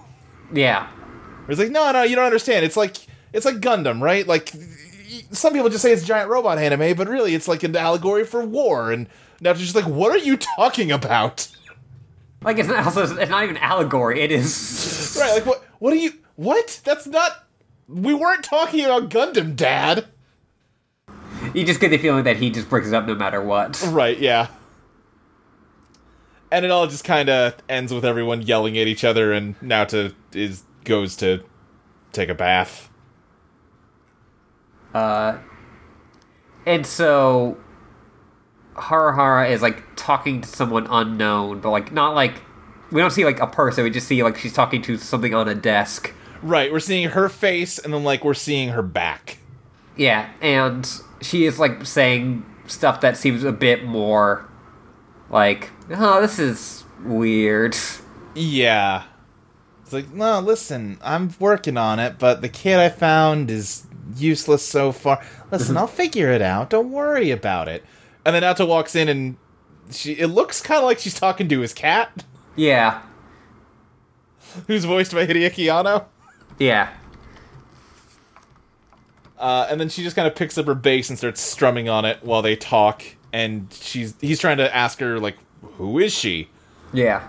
Because, hey, I should probably know who the person living in my apartment is. Right, and she claims to be an alien. Yes. And he tries to, like, get her to, like, alright, no, but for real, who are you? And she starts asking about the bandage. And it gets weird and tense. Yeah. And she, like, yeah, go ahead. Yeah, she, like, is, like, suddenly, like, very pointedly asking about this, where she has been, like, very carefree and, like... Yeah. Silly before. She's like, tell me what's under the Band-Aid. There's, like, a zoom in of her eye where there's, like, a red light blinking in her, like, the center of her pupil. And she, like, reaches out to take the bandage off, and he slaps her hand away and yells at her to, like, just go hang out with my dad. He's the one that brought you here. Yeah, he's the one that wants to fuck you. Right. And she kind of makes puppy dog eyes at him and says, you're the one I saw first, and it immediately, like, he blushes and just, like, goes and lays down. Yeah. And, like, she is turning on the charm in the way that, like, Masato kind of did. Yeah, absolutely. Yeah, he says, like, she can't sleep on the top bunk of his bunk bed, because that's his brother's bunk, and even if he's not here, it has to be respected. So she lays down next to him, and he freaks out. And she's like, well, where else am I gonna sleep, buddy? So he just gets up and takes his pillow and leaves. Yeah. Which, yeah, go ahead. And there's also some very good animation. Oh, yeah. It goes without saying, every scene in this show is beautifully animated. I just want to point out that, like, after that very serious, intense scene where we also get, like, some of the, like, quiet moments where it's, like, a long shot with neither of them moving, but she, like, near the end of it just, like, strums a note on her bass. Yeah, it's good. But she, like, when she lays down, he, like, immediately goes super cartoony. He's like, wait a minute, you're gonna lay here? You're gonna go... This is gonna be where you sleep? Right, yeah. It's good. But yeah, so he walks downstairs with a pillow, and, like, again, if we're calling out the good animation, this is a scene that's always stood out to me, because, like, his dad stops him, because he wants to have a conversation with him, and Naoto just, like, stops and turns to look at him, but they animate so many frames of, like, his pillowcase flopping around, just from this, like, 1 second shot of him rotating 30 degrees. Like, it doesn't need to happen, but it makes it feel so much more real in this thing that is so unreal. Yeah. I don't know, for some reason that one shot has always stood out to me in this show. But his dad explains that Mamimi had come by at some point and dropped off the pictures of him getting hit. And so he's like, oh, you've also got hit by... Yeah. So yeah, I get you. And he mentions that Mamimi asked for if she could have their day-old bread. And in a very kind of insensitive way, his dad just like, hey, is she poor or something? Yeah. What's the deal with her? And Naota kind of freaks out and runs out to go find her. Yeah. And yeah, she is hanging out. Oh, go ahead. One of my favorite kind of like needle drops almost at this point, where because Haruha watches as he runs away, and she's like holding his cat, and she just goes, "He's all right," and the cat goes, "Meow," and you just hear the yeah. And I forget what this song is called, but it's a great song. Yeah. Mimi is smoking a cigarette that she has written the words "Never Knows Best" on. As a kid, I thought that was the coolest shit. Absolutely. Writing cool cryptic shit on your cigarettes is cool objectively. That's another thing I remember from the commentary where they're like, yeah, we just wanted to have her something on her cigarette that like didn't really make any sense but sounded deep. That seemed like a thing a teenager would do. Yeah. Yeah, 100%.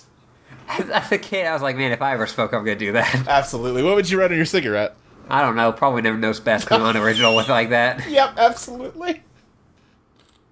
Also, I in my notes wrote, I just realized his angle shirt. Yeah, his 90-degree angle shirt. Yeah. Which is just good shirt. It's a good shirt. I always thought it was supposed to be like the home plate of a baseball diamond. Yeah, but I don't know why think, the 90-degree part then. Well, it's supposed to be like a right angle. Right, no, yeah, I get that, but yeah. Yeah.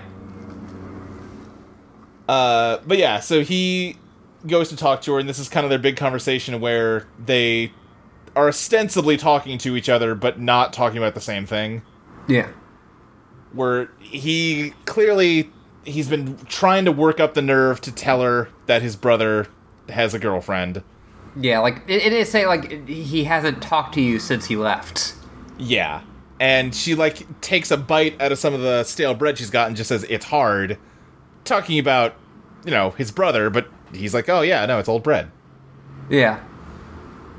And then she kind of gives this weird kind of stream of consciousness speech that doesn't really make any sense. Where she's just like, watermelon, or a panda with a mean face, or sandals with pressure points on them. Anyway, I like your brother more than I like stale bread. Yeah, like, I think she's listing off things that she likes more than his brother. Yeah, well, a lot of those are, like, things that, like, are, like, I think she mentions, like, oh, like a summer Sunday when then you wake up and it's raining. Like, that kind of thing, where it's, like, kind of a mixed bag. Yeah. And they kind of cuddle on the bridge, and Naota finally works up the nerve to say, like, hey, he has a... But you don't actually hear him say girlfriend. It cuts to Haruko snooping through his room and finding the letter that has a picture of his girlfriend. It is, like... She has torn apart this room. She's like, oh, I can't...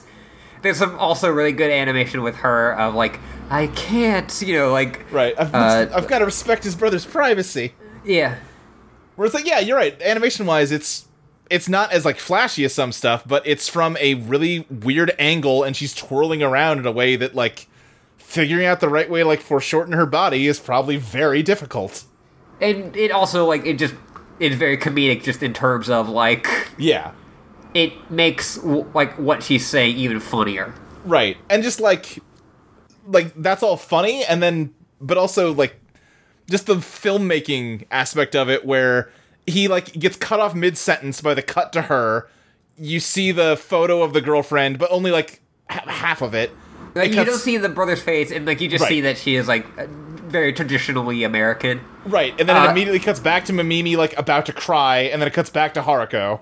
The subtitle, the text on the postcard says, I got me a blonde gal. Which, I think that's basically the only piece of dialogue Toscu gets in the entire show. Yeah. Really paints a picture. Just, oh man, I gotta send a letter back to my little bro, let him know about this hot chick I'm banging. Yeah. And so, like, she, Mamimi like starts like holding onto her head and like obviously in pain, and she's like, "I'm gonna blow." Yeah, yeah. And I'm gonna overflow specifically. Right. And she just like collapses to the ground, faints, and all of a sudden Naota's head starts like pulsing violently. Yes. And the soundtrack is just a bunch of wheedly guitars, like wheedly, wheedly, wheedly, wheedly. Yeah, and the medical mechanica building starts like lighting up. Yeah, and like alarm is playing. And so yes, his giant thing that he was hiding has gotten bigger. Right, and all of a sudden like bursts out of the bandage. It's huge. And he's like stroking it a bit. Yeah, uh-huh. 'Cause yeah, it's not subtle. Which although, yeah, it's not subtle, but also if the metaphor is that it's his dick, why is he getting horny over Mamimi collapsing? This is I don't know. But Maybe just the idea that like, well, now she can't date my brother. Yeah. All she's got. The giant dick bump turns into a hand of a robot. Yeah, like a bunch of other bumps come out and it forms into fingers, and then yeah, a whole robot like emerges out of his head. With another robot that it is fighting. Yeah, like it starts to climb out and then like a robot hand grabs it and it rips the robot hand out, and it's just like there's wires hanging off it where like you can tell this is not the whole robot. Yeah, like the first robot that came out is obviously like complete, and Naota is being attached to it. Yeah, yeah. Like just through sheer coincidence. Right, like his clothes get snagged in like some seams of it or something, so he's getting dragged around while they're fighting. Yeah, like even like to talk about this in terms of Evangelion, like where like being anywhere near the robot caused Shinji pain. Like right. Even when like he is being like thrown around and like hit, like while like near or in this robot, it's just like he does not care. Yeah, it's an annoyance. Right. Yeah, it's much more cartoon logic. Where yes. he's not gonna like get seriously injured by getting tossed around during all of this. No, but the robot just fucking plunges its hand deep into this robot and pulls like out all of its shit. Yeah, it had like a robot eye in the palm of the hand, and it just like stabs its hand in and rips the eye out. It's very cool. Yeah. Haruharu pulls up and she revs up her guitar and just conks the robot that he's attached to in the head. And the robot turns from red to blue. Yeah, and Naoto says, wow. And then the narration kicks in and you're like, oh man, I shouldn't have said that. But like in that moment when she was swinging that guitar, she reminded me of my brother. Yeah. And it just kind of, the robot collapses. Naoto's still stuck to it. Haruko is looking around like she's expecting something to be here that isn't. Yeah. And Mamimi is asleep. Yeah. And then it just cuts to like the next day. Yeah.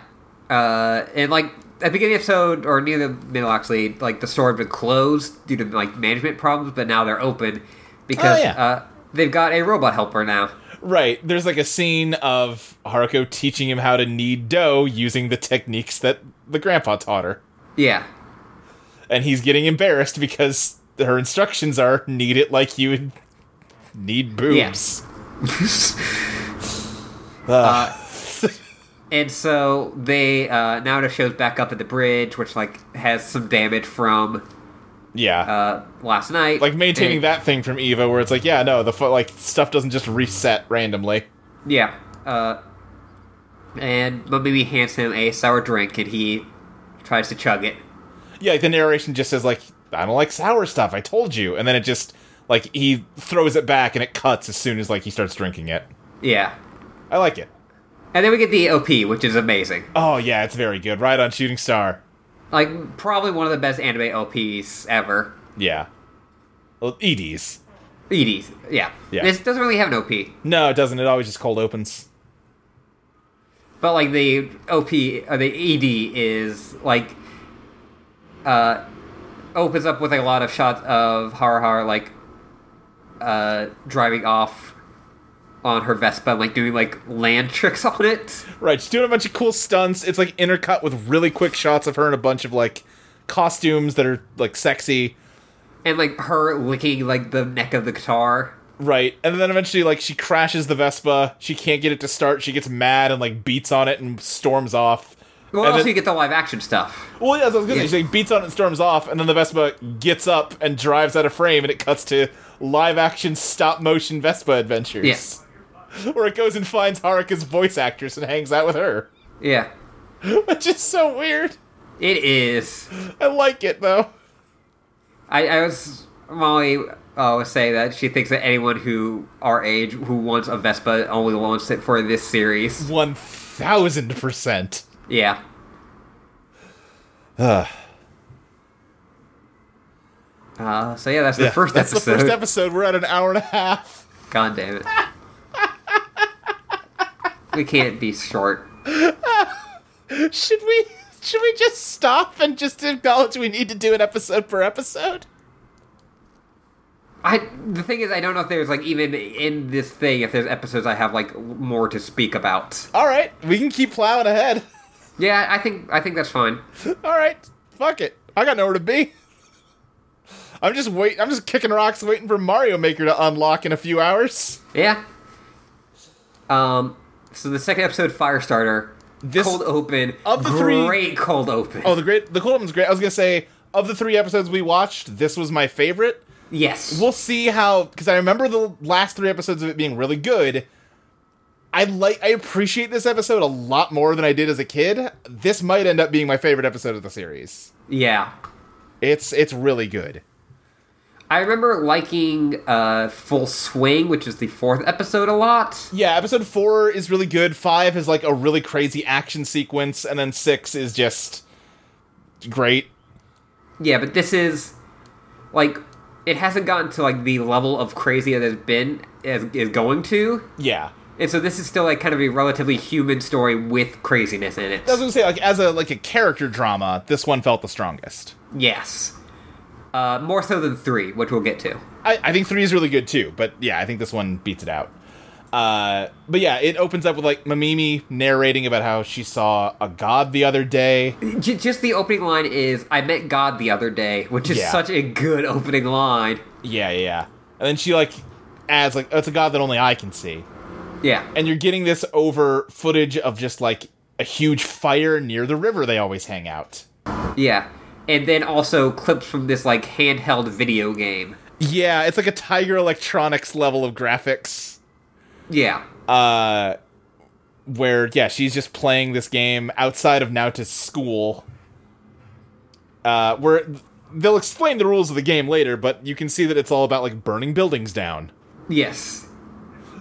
And so, yeah. like, they start talking, and all of his friends start, like, looking on, and they're like, oh yeah, that's his wife. Right. And she's kind of all over him because he's wearing a headband thing, because he's needing to hide something else in his head. Yeah.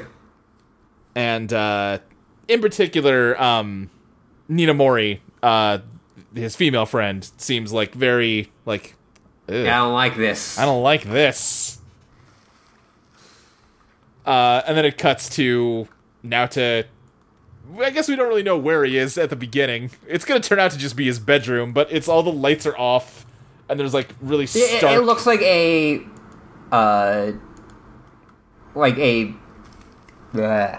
It looks like a hospital, but it is actually just... Yeah, it looks a lot like the hospital we went to in the last episode. And Haruhara is, like, has the same nurse outfit. Right, and she kind of yells at him, like, you really need to give that back. Everyone's starting to think you're actually a nurse.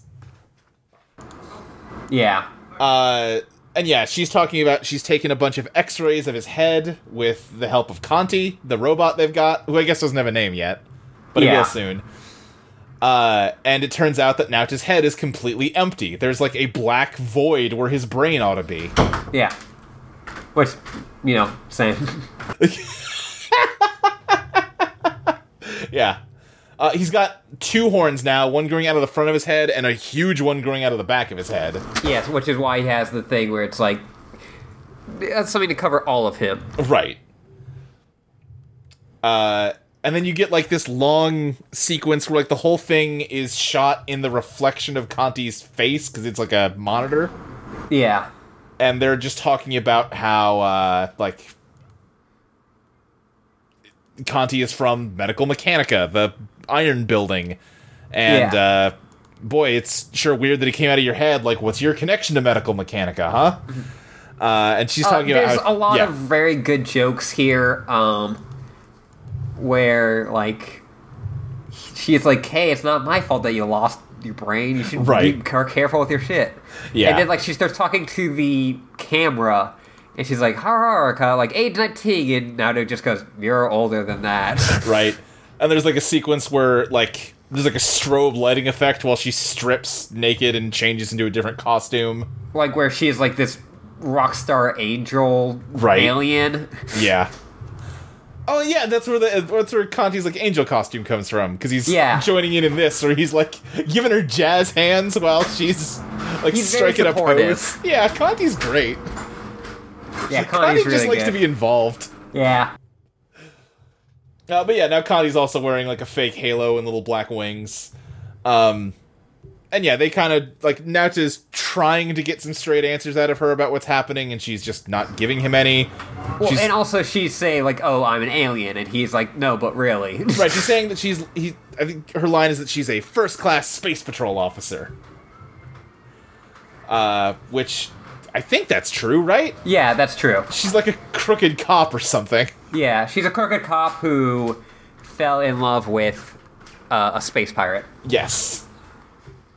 Or didn't. We'll get into it next time. Yeah. Yeah, so she's just not giving him any straight answers, and all of a sudden he goes outside, and his dad is having Conti help carry in groceries. And, like, he's yelling, like, don't let the fucking robot out! Listen, his dad sucks. I like his actor a lot. Yeah. Like, his lines here, he's like, aren't we being a little bit selfish with the robot? It's good. No, he's a really good voice actor for this role. Yeah. Like, he's got a very, like, almost, like, lyrical, musical quality to it. Right. And then, Naoto keeps trying to explain that they're gonna get in trouble if someone sees the robot, and his dad just falls into this long, droning monologue about how, no, you need to consider the social implications about what it means for a robot to live as part of a human family. Yeah. Consider the societal context of all this. And you're seeing, like, people walking by and then, like, disappearing to, like, convey the, like, elapsing of time, where he's just ranting about this for, it seems like it must be at least an hour. Yes.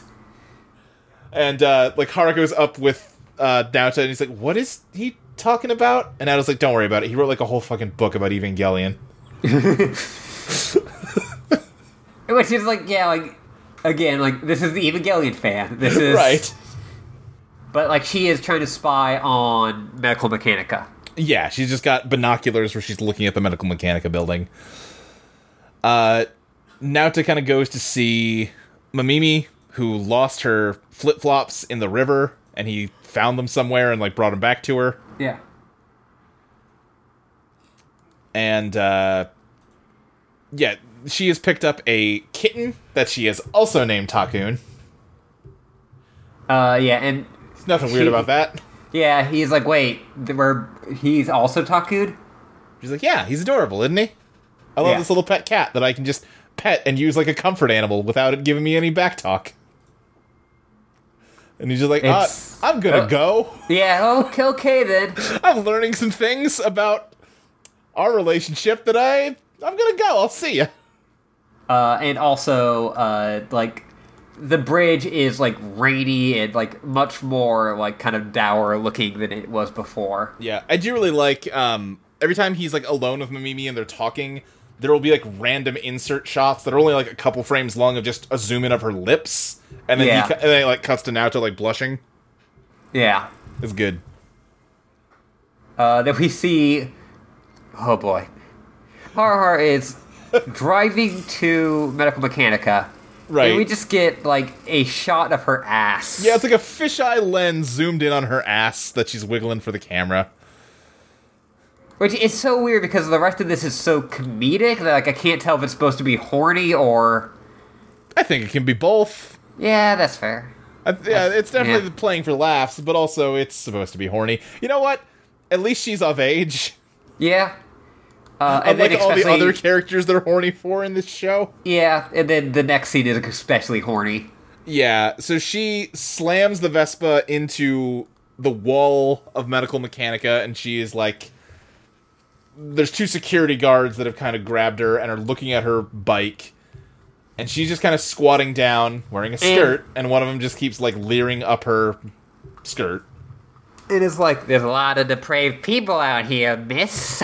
Yeah. Because I think the other one is also talking about, like, how there's been a string of arsons around here, and it's really suspicious that you would just crash into our building randomly like that. And then Nauta shows up and hits the, like, Pervo one over the head with a Gunpla kit. Yeah. Because why not? Fuck it. And then she takes the Gunpla kit and then uses that to fix her Vespa. Yeah. She, like, screws the head of the Gundam onto, like, a screw, and then it gets, like, sucked into the machine. And also, he now just says that he has custody over Haruka. Right, that he's her legal guardian. I remember this Gundam scene being one that, like, people really were trying to overanalyze. Like, oh, what does it mean that her power... Like, no, guys, it's just a weird joke. Yeah. Like, I get it, because this show isn't complete just non sequiturs nonstop, but it does do some of them sometimes. Yeah. But she also points out that there's no entrance to the building. Yeah, there's no doors to this factory that people work in. How did these security guards get inside? Who can say? Don't worry about it. Nothing amazing ever happens here, Ashley. No. And so Haruka is like, okay, we can go now. Let's go on a drive. Then we cut to Mamimi, who is under the bridge, and downtown. What? She's under the bridge downtown. Yes. Is that a reference? Yeah, it's Under the Bridge by the Red Hot Chili Peppers. I don't listen to Red Hot Chili Peppers. I don't either, but I know basic, like, pop culture references. Okay. I played Rock Band, Ashley. I did, but I don't really... I missed a lot of those songs. Like the ones I did want to play. If you're talking about Dana California, that one I would know. Well, that one isn't about being under a bridge, so... Okay. But anyway, she sees the robot, and you could tell that this is like the god that she saw. Yeah. The music is fantastic in this scene. She's just watching, like... So, you get, like, a running plot in these 2 episodes where Kanti is, like, out near where that fight happened in episode 1, trying to collect the pieces of his head from when Haruko smashed it to put it back together. Yeah. And, like, he's out here trying to find him, and then he climbs up on this old, burned-out schoolhouse, and, like, jumps up in the air and, like, turns his jets on and starts flying, and, like, the music, like, kicks in really loud at that point as, like, sunbeams come down on him, and it rules. And then it's just a really gratuitous panty shot of Mamimi that I wish wasn't there. Yeah. Not necessary. It doesn't ruin the moment, but it doesn't help the moment. No. Why? I mean, I know why. But, ugh. But, like, she's like, oh, you saved me. Yeah. Because he's also still wearing the angel costume from earlier. Yeah. Yeah. And then it cuts to, like, Haruko and Nauta, like, going for a drive near the ocean. And he, like, falls off the bike at one point. Right, he's whining that he doesn't like scary stuff, and she needs to stop scaring him. And then she goes, what are you talking about? I'm a very safe driver. And then, like, drifts back and forth across the street. And he ends up, like, in front of her and does end up going into her crotch at one point. Yeah, that does happen. I do like when she says, like, it's really funny that you're scared even though your brain's missing. Yeah. That's very good. Yeah. And then it cuts to this really weirdly animated scene. Yeah, like, I feel like they're reintroducing all the characters. Like, oh, here's some Sajima.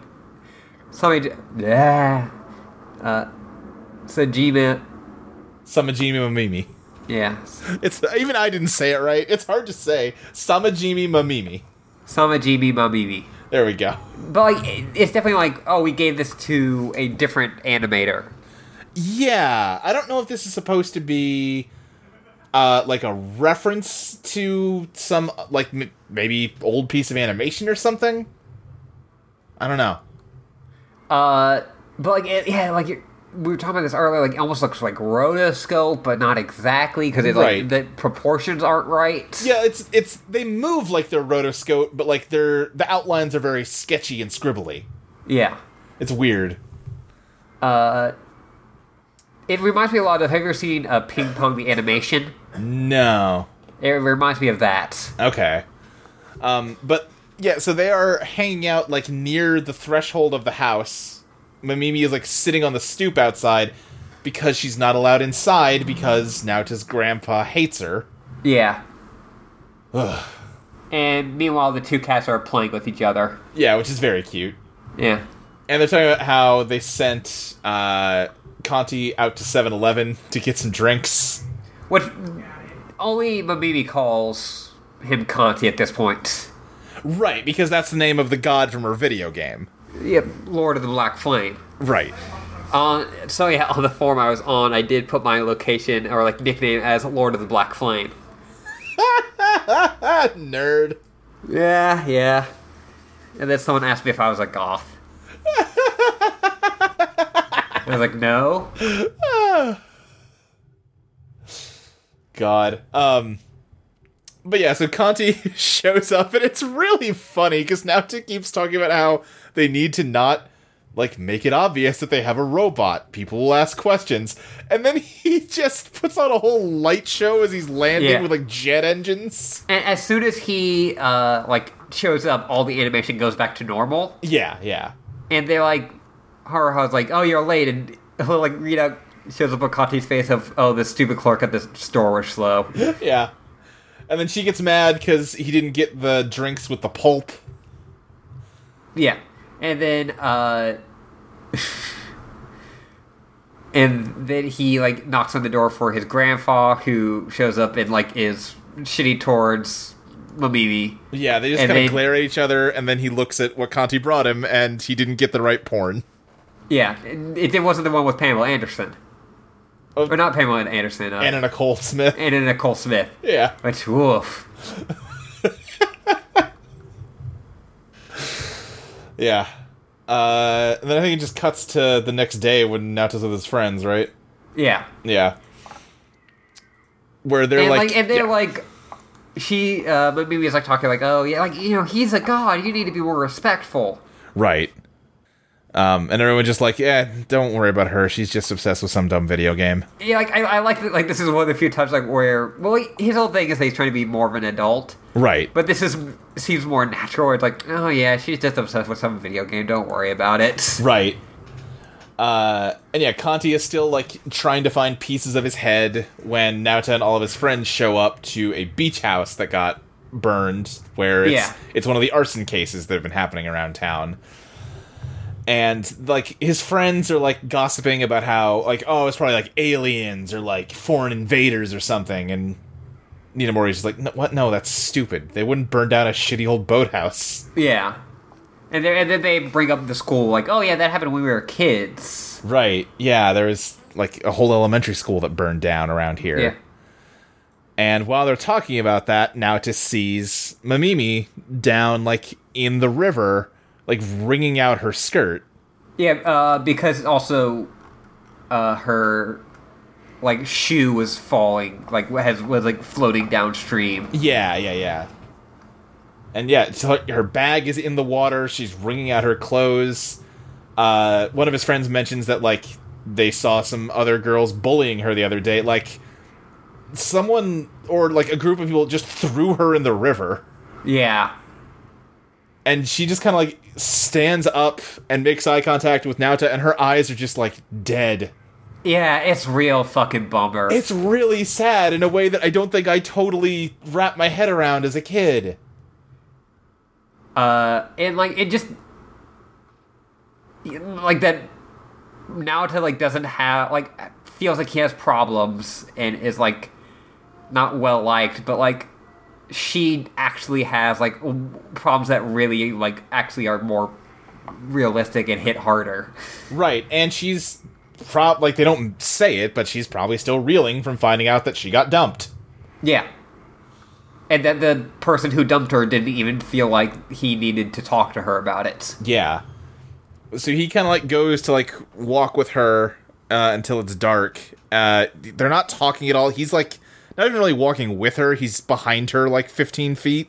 Yeah. And they're both just kind of like sullenly walking.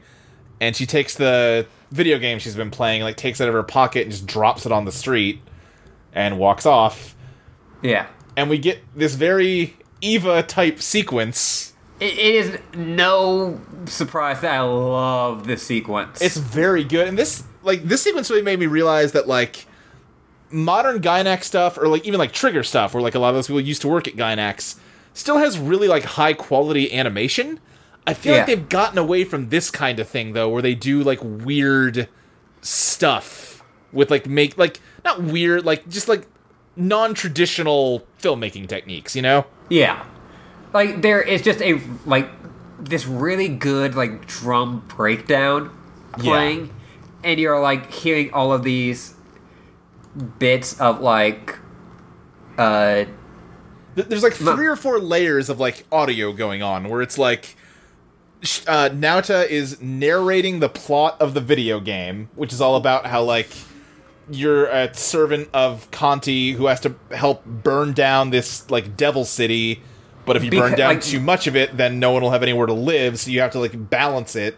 Yeah, and, like, the city has grown too huge. Yeah. And then, like, another layer is just random snippets of dialogue from throughout this episode talking about, like, arson and Mamimi. And then, like, another layer of it that it's kind of hard to hear is, like, it sounds like Naota being interrogated about an arson case. Yeah. And I don't know if... he sounds the same as he does now, so it's probably supposed to be the one from the end of the episode. Yeah. Where, he's just being, like, interrogated by a cop about it. And it's just cool. And, like, the visuals are also just, like, 3 or 4 things layered on top of each other. Where it's, like, a lot of, like, title cards and then, like, flashes of flashback stuff and, like, just fire. It's cool. And also, like, but what we are supposed to get from this is that Mamimi is the one setting fires. Right, yeah. In kind of a, video game violence thing, she has gotten so obsessed with that video game that she has started setting fires in real life. Well, and I think it is implied that she was setting fires way before the video game. Yeah, I was kind of... That's always how I've taken it in the past. I wasn't sure if the idea was supposed to be that she also is the one who burned the elementary school down, or if that was just, like, she was in that fire and it was, like, a formative experience for her. I could see both, but, like, her line of, I always hated that school. Yeah, that's true. And, like, running into...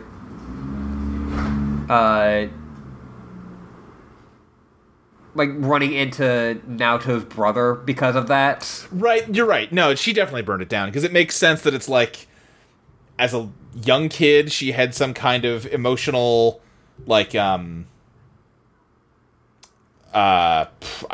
what's the word I'm looking for? Outbreak? Outburst. Outburst, thank you. God.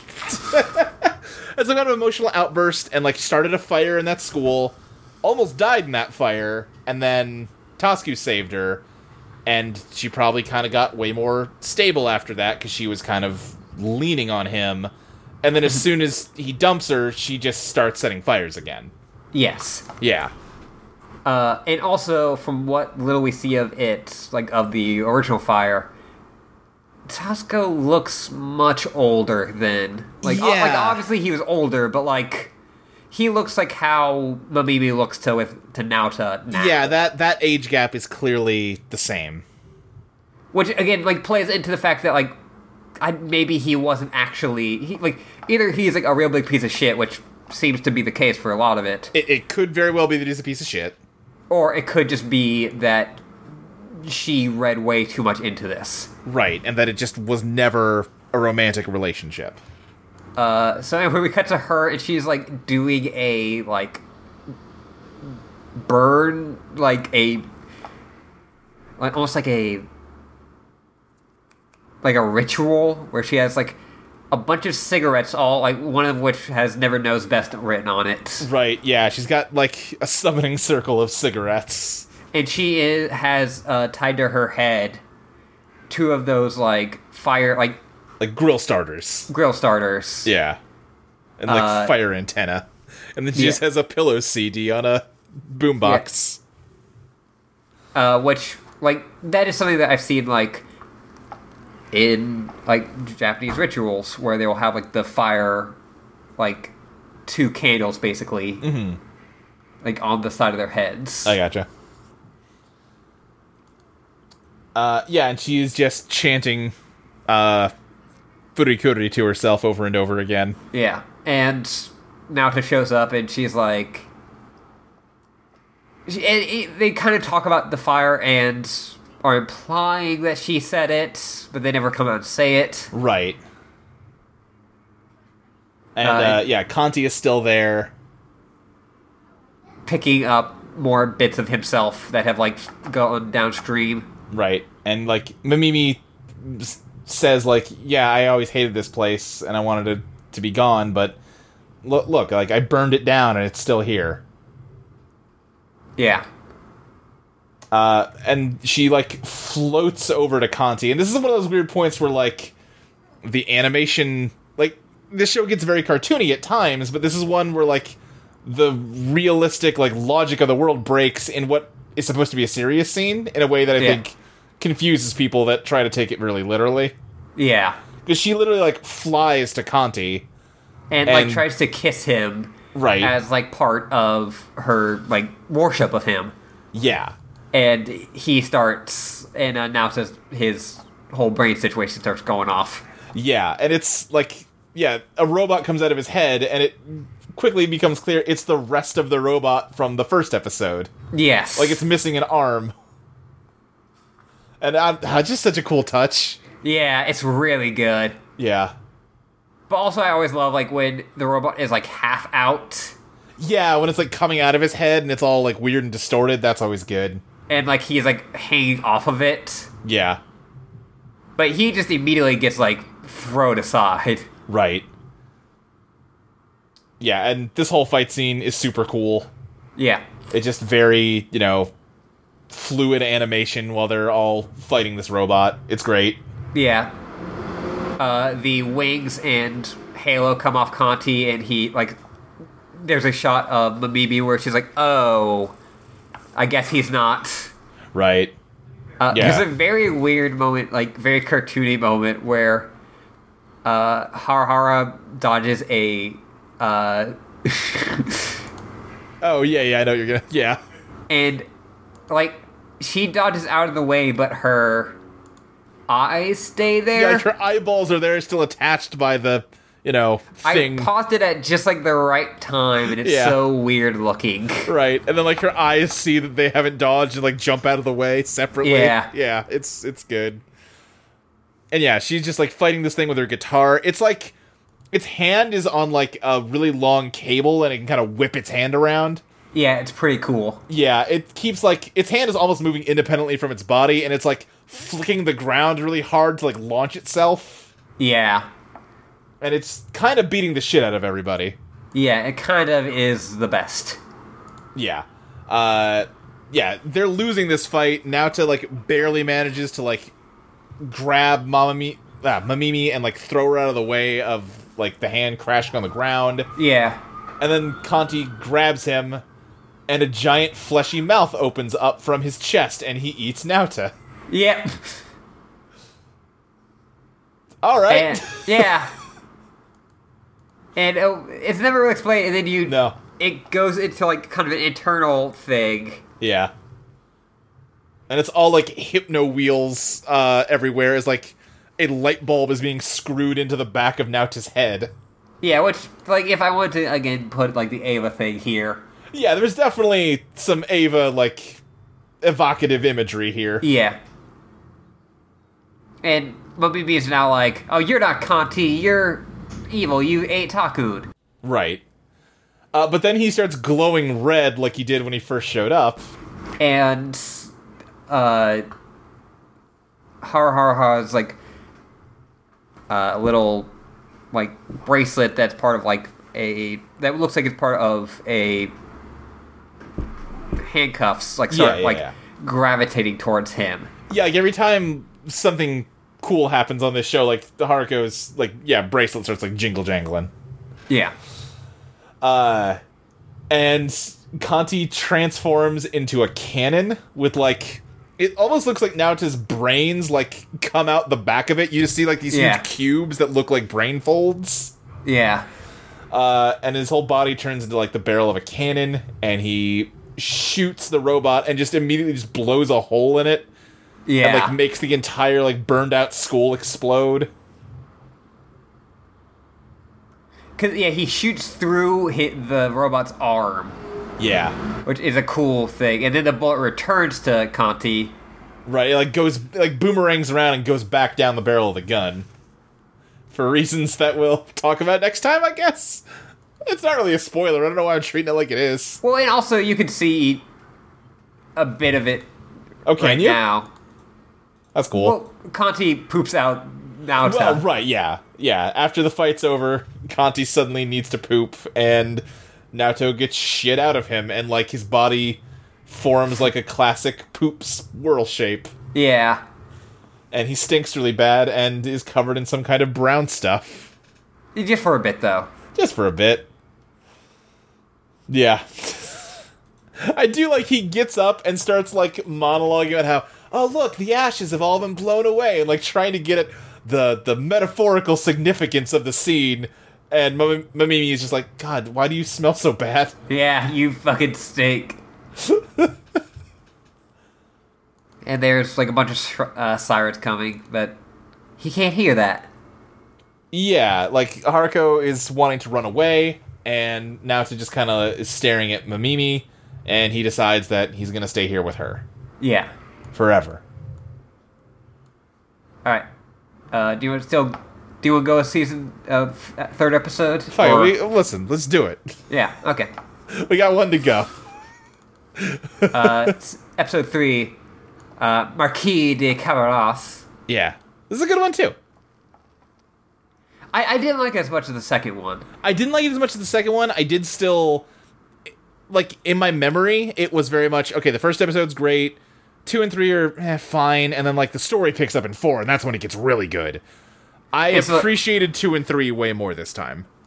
Yeah, I think I appreciated 2 a lot more, but, I don't know, I still kind of felt, not like lukewarm, because I think all of these episodes are pretty good. Yeah. Just, like, around the same I felt with 3. That's fair. I think I didn't like this episode as a kid, because I'm like, I mean, Nina Mori's not even in the rest of the show, really. Why do I care? Who cares? Whereas now I'm like, no, it's good. Yeah. So it opens up with Mamimi, or not Mamimi. Nina Mori. Nina Mori. Yeah. Where she is being, like, you immediately get that, like, oh, she's rich. Right, she's in the backseat of a car being driven by this woman who is... Yeah, talking about, like, how the mayor was worried about her, and she's like, no, listen, whatever, my parents are, if they want to have a divorce, that's their problem. And, like, is aggressively fine with it in a way that, like, you'll eventually see she's super not fine with it. Yeah. But yeah, we kind of, over the course of this conversation, pick up that, like, this is her dad's secretary, and they've had an affair, and her mom found out about it. Uh-huh. And she is like, oh, you're a very smart secretary because you stayed over last night, but you wore different clothes so no one would, like, realize. Right. And yeah, the secretary's just kind of impressed with how observant she is and points out, like, oh, you've got to change your clothes too, why? And then Nina Mori just says, like, oh, they're for the school play, I get the lead role. And the secretary was, like, saying, like, oh, you're so adult, and then, like, right. She immediately becomes very kid-like when she's like, I got the lead part! She's so excited about getting to be in this play. Yeah. And then, yeah, you get the title card, and it cuts to Naota, who is now wearing a beanie. Well, he's wearing a beanie and then also a bucket hat, which everyone hates. Yeah, he changes from the beanie into, like, a bucket hat. in a way they're like, just wear the beanie. You look way better with that on, kid. Yeah. But Haruhara is trying to fix her Vespa. Right, yeah, she's like, working on it in, like, the yard. And it's, like, very loud, and Naruto is just like, bottom feeder! Like, horrible person! Right. And then, like, trying to get her attention, then just quietly says, alien. Right, and then immediately she's like, oh, yep, hey, what you want? Hey. And she is, like, also picking her ears with her feet. Yeah, which is really funny. Yeah. And she, like, the Vespa is, like, just pouring out smoke in a way that no car should. No. And also, his dad has been making a zine. Yes. Like, their house is just full of cardboard boxes full of copies of this zine that he's had printed. And apparently it's, like, one of the, like, second or third volume. And he's like, yeah, no one buys that. Right. But yeah, so Naota is just like, alright, I'm gonna leave, bye. And, Haruko grabs him and, like, picks him up in a hug. And we can't see it, because the camera, like, pans down, but she takes the hat off and starts stroking whatever's coming out of his head, and he just melts, and, like... Yeah. Yeah. There's a lot of, like, framing of... Uh-huh.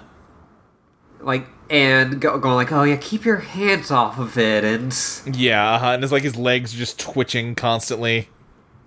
And what he hates now is spicy stuff. Right, yeah, because they're gonna have curry tonight. He's like, no, I don't like spicy food. Like, no, that's why we're gonna get you baby curry for little baby kids. Yeah. So then, they get, he goes to school, and... I love this lecture they're getting from the teacher. Well, before that, Nina Mori is wearing a USSR shirt. Oh, yeah. Which I think is important. No, you're absolutely right. But, like, she's going like, hey, you're the male lead, I'm the female lead, you need to be at, like, you need to be at rehearsal later, like, you know, today. Right. And he's like, yeah, no, I'm not gonna. He's like, I'm just playing a cat, anyone can do that. Right. And then, yeah, we get their, like, they're in class, and their teacher... Also, she's like, also that hat sucks. Oh, yeah. No one likes his hat. But no, his teacher's giving them a lecture about cats, and it's just nonsense, where she just starts talking about, like, Tom and Jerry. She's like, well, yeah, today we're going to learn all about cats. Anyway, cats have lived with humans for thousands of years. They really like it when you scratch their ears. Tom and Jerry and Doraemon are some famous cats. Yeah, like, it is such a weird way to go. This teacher is great. Oh, yeah, the teacher's wonderful. Like, the chalkboard just covered in, like, cute cat drawings. Yeah, including one of, Mimi's cat. Yeah. But, Naruto gets handed, what we find out later, is the zine of his dad's. Right. Which has information on, Nina Mori's parents. Yeah, it's like a gossip rag, and yeah, his friends show it to him. I think they're into it because I think they imply there's some, like, UFO stories and stuff in it. Yeah. There's also a very, like, funny bit of animation because they're saying, like, oh yeah, we got this at this, like, convenience store that still sells Crystal Pepsi. Right. And, which is, like, I'm sure that was a, like, translation they had to make, and it's a great one. Yeah, on the Wikipedia page, that's one of the examples they use of how hard it was to localize, because it's like Cheerio soda or something in Japan that just kind of... It's a discontinued soda, but yeah, Crystal Pepsi works as a stand-in for. But, like, his friend starts talking about Van Halen, but he's, like, leaning over his, like, desk in a way that he is, like, putting his foot into, like, the guy in front of him's head, back of his... And there's, like, a really good, goofy animation of him, like, being, like, bleh. Right. And then the teacher's, like, yelling through a megaphone. Right, yeah. And she's, like, freaking out reading it. Yeah, like, Nato tries to hide it from her, but she grabs it and is just having a meltdown over it. She's like, And yeah, she starts yelling at them because it's very insensitive to have a gross gossip tabloid about their classmates' parents. Yeah. Which, fair. Yeah, but, like, it kind of makes Nina Mori realize that, like, oh, yeah. Right, this is, like, a thing that, like, goes beyond even just, like, my household. Yeah, like, this isn't just like, oh, my parents are getting a divorce, which, sure. Yeah, it's, my parents are getting a divorce and the entire town is talking about it. Yeah. Now it's like, oh, man, like, you know, we don't get to choose who our parents are, and Right. it seems like Nina Mori was having a real tough time with her parents. I mean, I still skipped. Right. Yeah, I'm still like, not "Oh, you going to the fucking play asshole." rehearsal.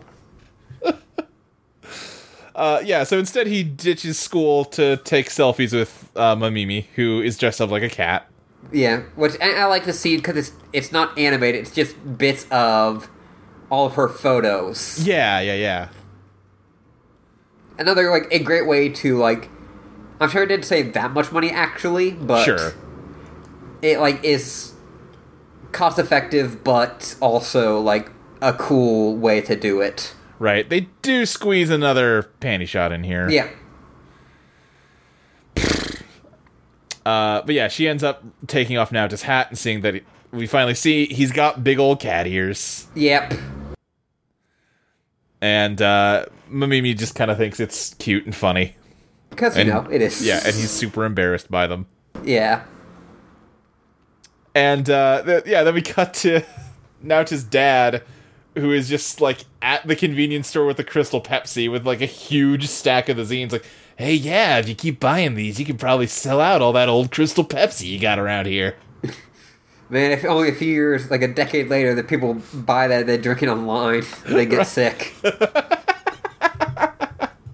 I love this old lady's dog.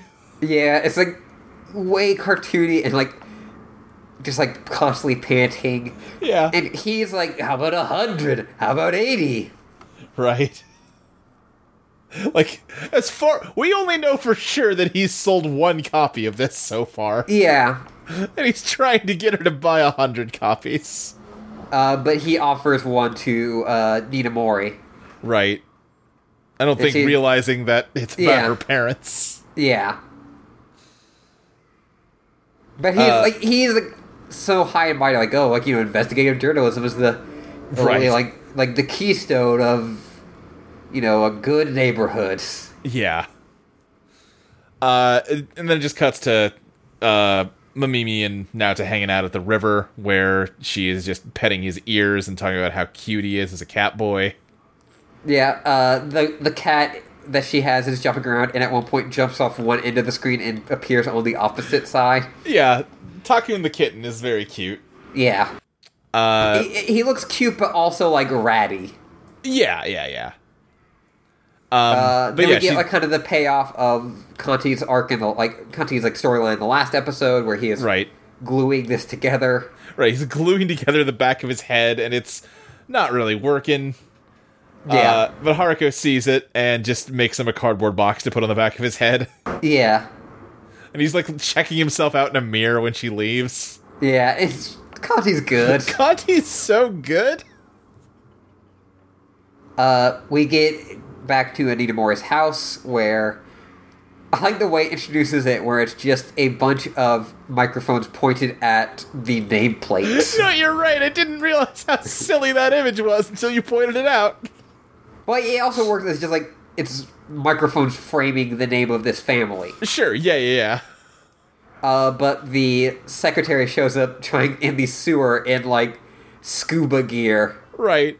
And, she's trying to, like, sneak out through the manhole, but they all, like, surround her immediately, so she dives back in and then just appears behind Nina Mori, who's, like, watching from, like, a block away. And she's like, oh, I like your boots, and then runs off, and then all of the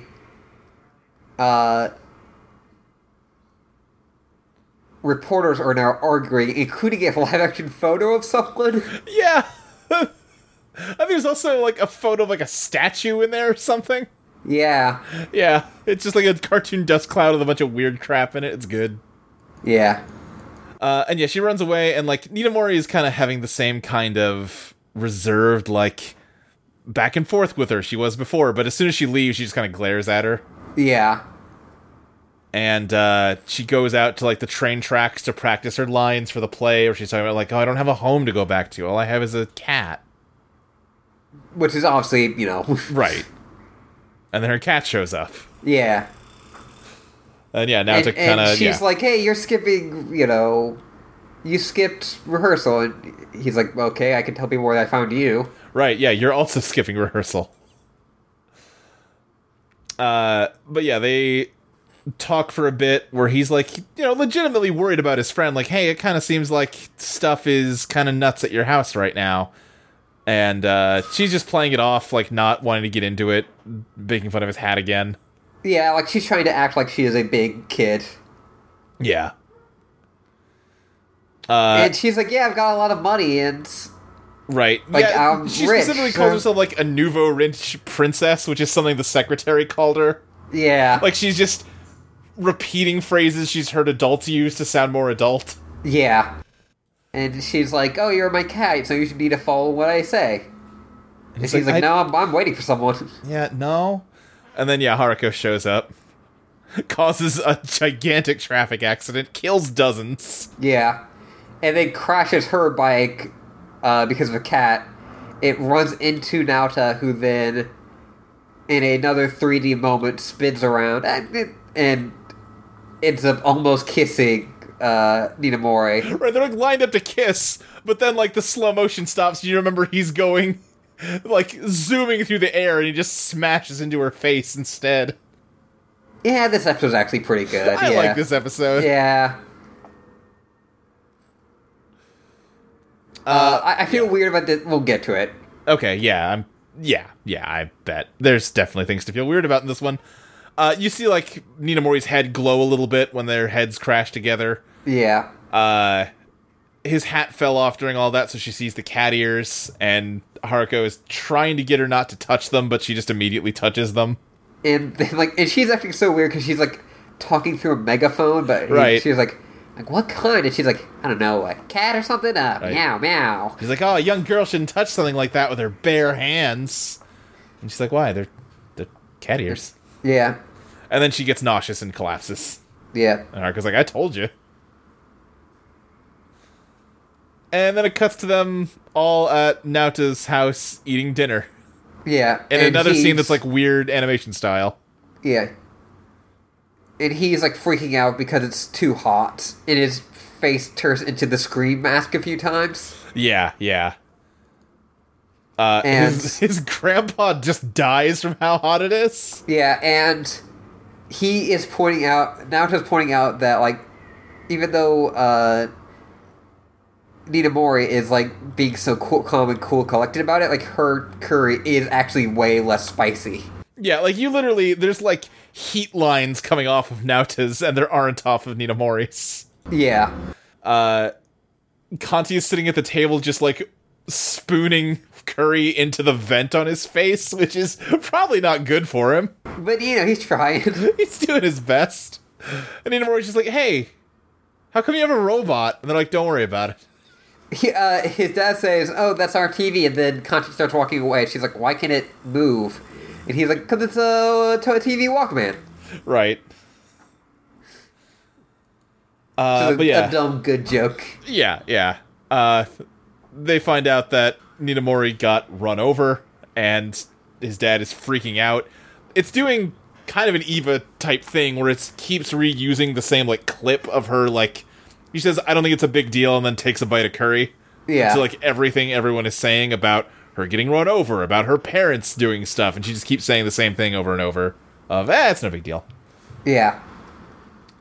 And I like his dad is like, well, hey, why don't you spend the night over here so we can get bad things, out of our heads, like horrible affairs and getting run over. Like, letting her spend the night once at his house is gonna make up for it. Yeah. What a dick. He's got he kind of looks like a dirtbag version of Gendo. Yeah. Like, if Gendo grew his hair out, he would kind of look like Naota's dad. He also kind of looks like a dirtbag version of Ano. Yeah, I think Kamon is his name, or Kamon. Yeah. It's like Kamon. Yeah. But Ninamori starts to feel nauseous again and runs to the bathroom. And it cuts to her like she is in like the bath, and his dad is like, Naota's dad is like, hey, we're cool, right?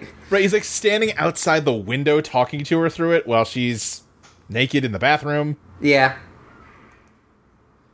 And yeah, she just keeps repeating that it's no big deal. I think it's literally the same voice clip. Yeah. And he's like, oh, you're so mature, and then hands her a thing to keep the soap out of her eyes. Yeah, yeah. Then we cut to Kanti and Naota talking, but like Kanti seems to have just said something, and Naota's like, no, don't worry.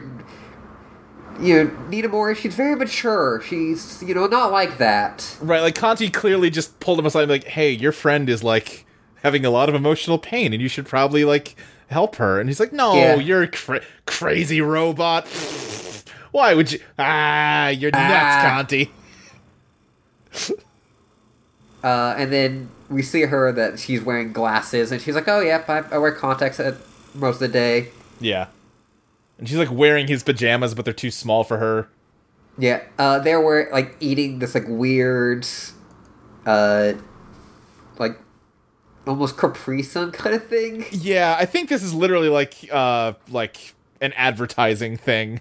I think I remember him saying in the commentary that,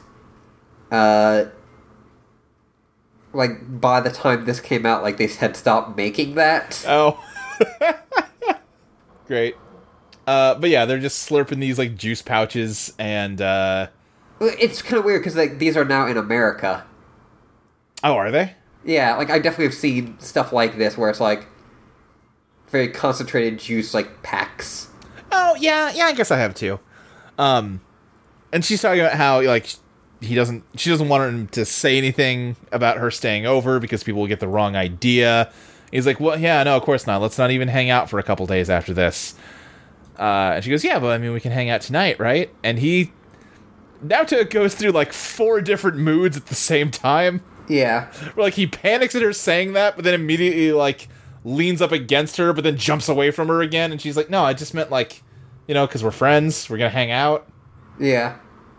I didn't have any, ulterior motives behind saying that at all. What's wrong with you? And he's gonna be like, this is weird, you should go home. Like, I can't be with a girl. Yeah.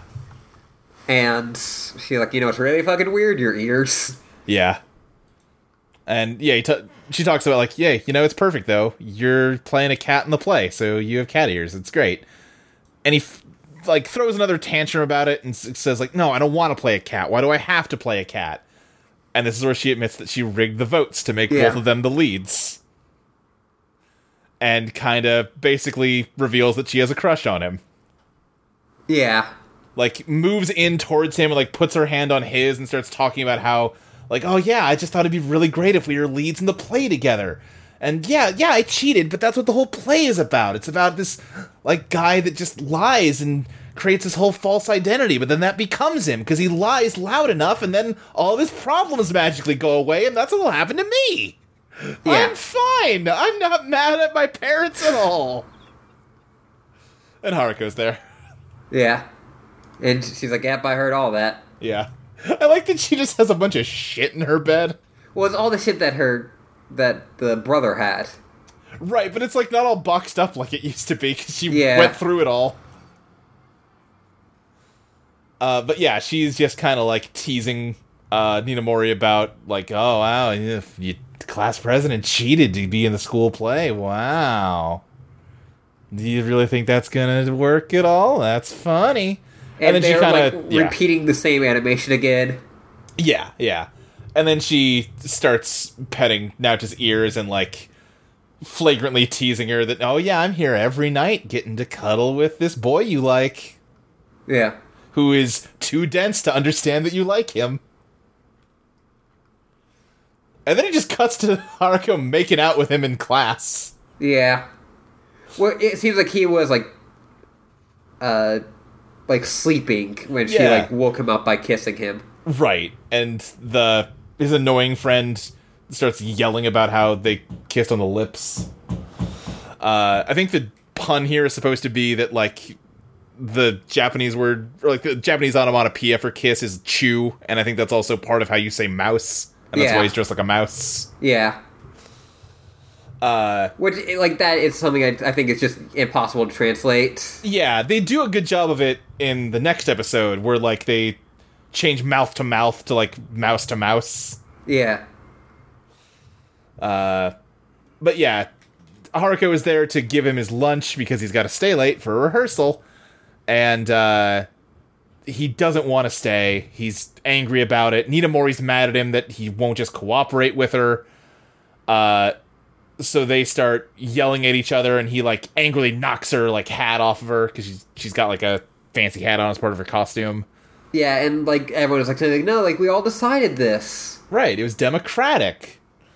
And he makes her mad enough that she rips his hat off and shows everyone his cat ears. So then he yells at her and, like, tells everybody that she cheated. Yeah. There's also, while, like, they're arguing back and forth, in, like, each of their, like, close-ups, you could see the guy just as a rat, and he has, like, different facial expressions. Yeah, yeah. There's, like, a bit where, like, now it just says, like, you know, school plays are dumb and for kids, and not, Ninamori's like, we are kids, dipshit. Yeah. And also, she says that her parents are going to see it, which is, you know, like the other piece of this puzzle. Right. And, like, the stress of being, like, exposed makes like, the cat ears transfer to her because their heads bonked earlier. And, they turn into, like, long horns, and, like, another cat ear grows out and turns into a horn, and it turns into, like, this spider monster coming out of her head. But it doesn't, like, completely disconnect from her like the ones have from Naota. Yeah, I like the concept of this. Uh-huh. Yeah. Yep, I know where you're going with this. Monster design, it is, and, like, of having this kind of human hanging off of it, and right, using their legs in ways that are not meant to be used. Uh-huh. When it is a 12-year-old who is wearing bloomers. Hey, you know what? Like, she's in that, like, athletic gear. Yeah. Fine, whatever. But you don't need to make a joke where, like, her, like, underwear falls off, and Kanti has to, like, put it back on her while still, like, defending against her. Or, like, one of the main things that she immediately does is grab Naota, like, so that his head is in her crotch. Yep. Yeah. It's not good. Which is, it's too bad because I think this whole fight scene is actually pretty good, other than, like, what we just mentioned. Right. You don't need to sexualize children, guys. I know, it's a weird concept. Yeah, but, Haruko, like, grabs a ukulele from somebody and, like, tries to fight with it, but it just breaks. Yeah, which it got referenced in the manga where she used a ukulele, but it was actually a gun. Oh, that's good, yeah. Naota is, like, clinging onto her, trying to, like, get Ninamori away from the monster, but they're, like, attached to each other. And so Haruharu's like, okay, let's get out of here. Right, and this is, like, the one fight scene that isn't Pillow's music, because it's just, like, classical music. Yeah. And, like, Haruharu is, like, more cartoonish than ever. Like, she has, like, when she runs, she has, like, those, like, fast, like, Sonic lines on her. Yeah. She's just got, like, a wheel for legs. Yeah. The teacher gets, like, destroyed by her Vespa scooter, which she called. Right. Oh, yeah, she, like, whistles, and it just drives there from the bakery. Yeah. She, like, confronts the thing on the roof now that she's got her guitar, and starts beating it up. There's an eye on top of it, like it is with, like, a lot of these things. Yeah. There's, like, a quick shot where, like, it's still using Ninamori's legs to, like, fend off Haruko, and, like, not Shinji. Now it just keeps, like, getting kneed in the face every time it rears back to attack. Yeah, and, like, he gets, like, a bloody nose. Yeah. And then he gets, like, thrown off of her and kneed by Haruko, who is, like, flying through the air at it. I really like the part where Kanti goes up through the roof and punches it in the eye, and you can see it bleeding. Yeah. And then, like, she, like, mashes the neck of her guitar into its eye, and it, like, opens up, and it's all pink inside, because this is a girl monster, so it's got, more vaginal imagery than dick imagery. And the curry the curry she brought for Naota just, falls into it, and it starts getting sick. It gets diarrhea and poops Ninamori out. But also, Kanti lands on the teacher's car. Yeah. Which she's still paying off, and you get our first South Park reference. Oh, yeah. Oh, right, because he's got the little Kenny keychain with, but he's, harpoons. Right. Yeah. And, she's, goes for, knocked out, gets up and is, just go, indecency demerits! I like that, the kids see that the car got smashed, and they say, oh, gee, she was still making payments on that. Why did they know that? Because I'm sure she complains about it all the fucking time. Right, exactly. When she did her thing about, cars. Right. She just talked about, I bought this car, and I thought it'd be really nice, but actually it's just a pain in the ass, and I'm still paying it off. And yeah. This is gonna, Kanti eats Naota again. This sounds weird to say, but I think the animation of Ninamori getting pooped out is actually pretty good. It's a really well-animated scene, yeah. It's just, sputtering gross juices everywhere. And, you can see, her hair, unfuse from the bottom of it. Yeah, and, as she's, lying down, she's, in, this, it's less gross. It's, still gross-looking, but it's not, explicitly poopish, with Naota. No. It just, gross fluid. Yeah, but it also kind of looks, beautiful in a weird way. Yeah. Kanti eats Naota and shoots the monster and kills it. Because the monster tries to run away looking for the bathroom, but ends up just running off the side of the building. Right, yeah, Haruko just tells it the bathroom is off the side of the building, and it runs and almost falls, and, tries to steady itself, and then it gets shot. Yeah. And so the bullet, and then, the bullet then, there's a big explosion, and the bullet kind of does its normal thing of coming back. Right, it kind of rips up the school a little bit first. Yeah. And, the explosion is big enough that, Mamimi can see it from the river.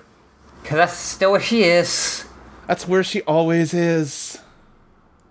But the building that ripped up was the place where they're having the theater. Yeah. The play. Apparently her parents ended up not getting divorced, and Ninamori was like, oh, I don't care, but she was happy about that. Right. And, we're seeing the curtain raise on the play. Naota is in a full cat costume. He's gotten over himself. I like that, the teacher is, all bandaged up, and her arm thing has, a little shark grip, drawn on it. Yeah. The teacher's so good. Yeah.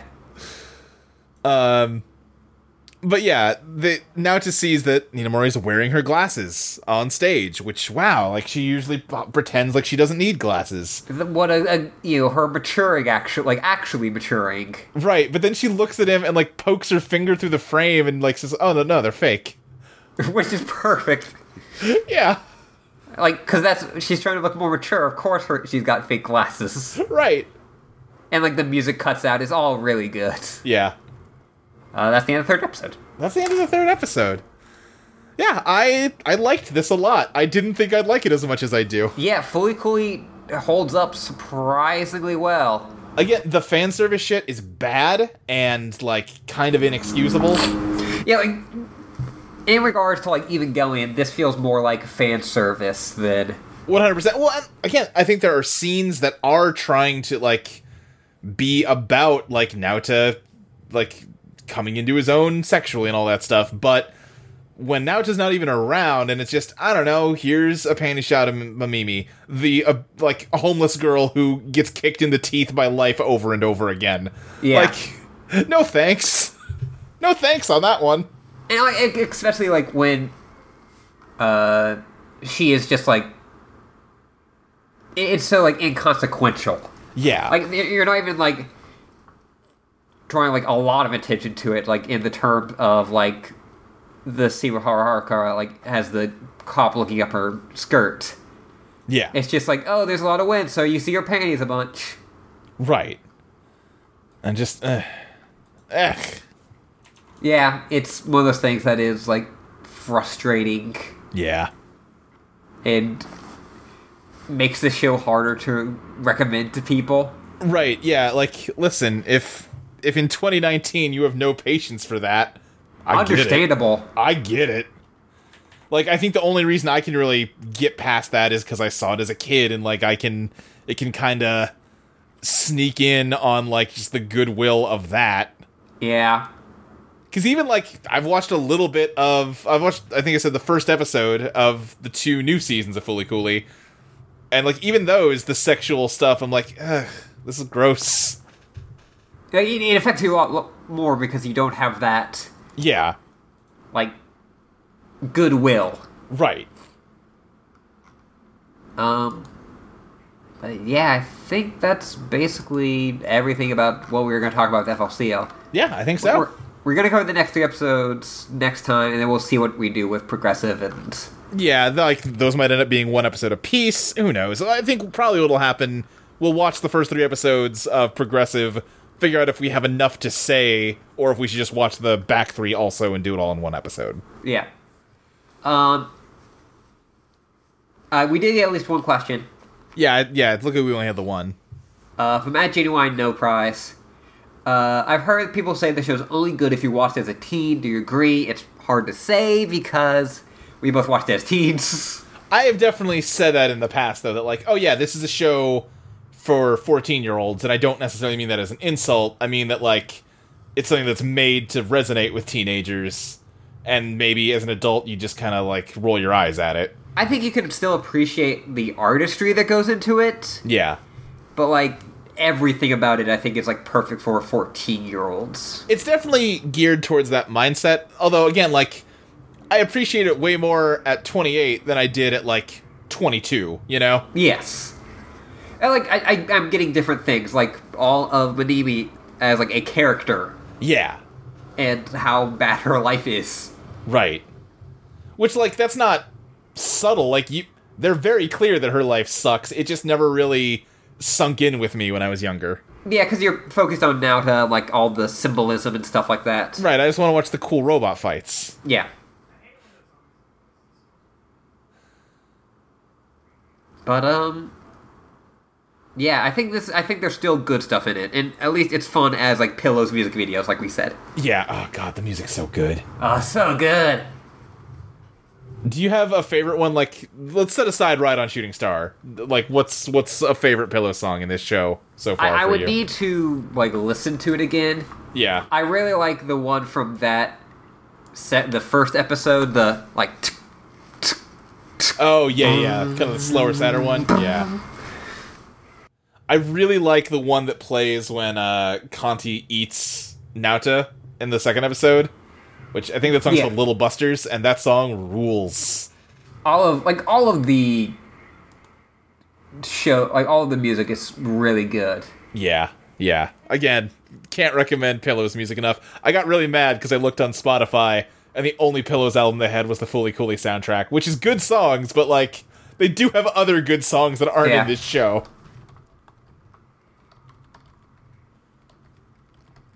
I was trying to find the name of that one song, but... Yeah. And like Right on Shooting... Brand New Love Song. Oh, okay, yeah. Yeah, it's all really great. But yeah, I think that does it. Came in just under 3 hours. Yeah, listen, we're broken. We spent like 45 minutes per episode. And we also spent 4 or 5 minutes on... Right. So... Hopefully we won't have to do that next time. Yeah, hopefully there won't be something new for us to get into. There can't be, right? The thing happened. Yeah, it's... We did not bring up that dude also defended child porn. Yeah, that also apparently happened. And, like, he was like, there isn't any child porn in doujins because they're not children. Like, they're not real children. Oh, boy. Yeah, that's the thing to say. let's end this. Yeah, Luke, where can we find you if you want to? You can find me on Twitter at SSJ Speed Racer. You can find a bunch of other shows I do on audioentropy.com, such as Teenagers with Attitude, Let's Place, MCU Complete Me. I do Totally Reprise with you and our friend Molly. Yeah. It's all good. Go listen to it. How about you, Ashley? You can find me at EuroABrand with an underscore on Twitter and a dash on Tumblr. You can also find me at heinecackle.com, where I do all my articles and podcasts. Mm-hmm. And then you can, find me at patreon.com/Ashley Lee Minor, where I have my Patreon and all the early episodes of this podcast and others. All right. Yeah, go give Ashley money. Yeah. Do it. I would appreciate it. We should probably have a different sign-off than getting the podcast, because it's different show now. I think we joked about that, and we said, we have a whole week to think of one. We'll get it. Yeah. Nothing amazing ever happens in this podcast. That's the damn truth. I looked up a thing of, FLCO quotes, and the first one is, it's a must be a TV Walkman, which, that's not a quote. Yeah, we're podcasting out the wrinkles, so you can't think. Nothing can happen till you pod the cast. Wait, what are you replacing? Oh, swing the bat. Yeah, there you go. You have to pod the cast. When are you gonna finally pod the cast, Nauta? Nauta would have a podcast if this was made today. Yeah, it takes an idiot to do podcasts. One of the protagonists of the new FLCL stuff had better have a podcast, damn it. That girl with the cat ear headphones, she's a podcaster, just look at her. We should go. Alright, yeah, let's go.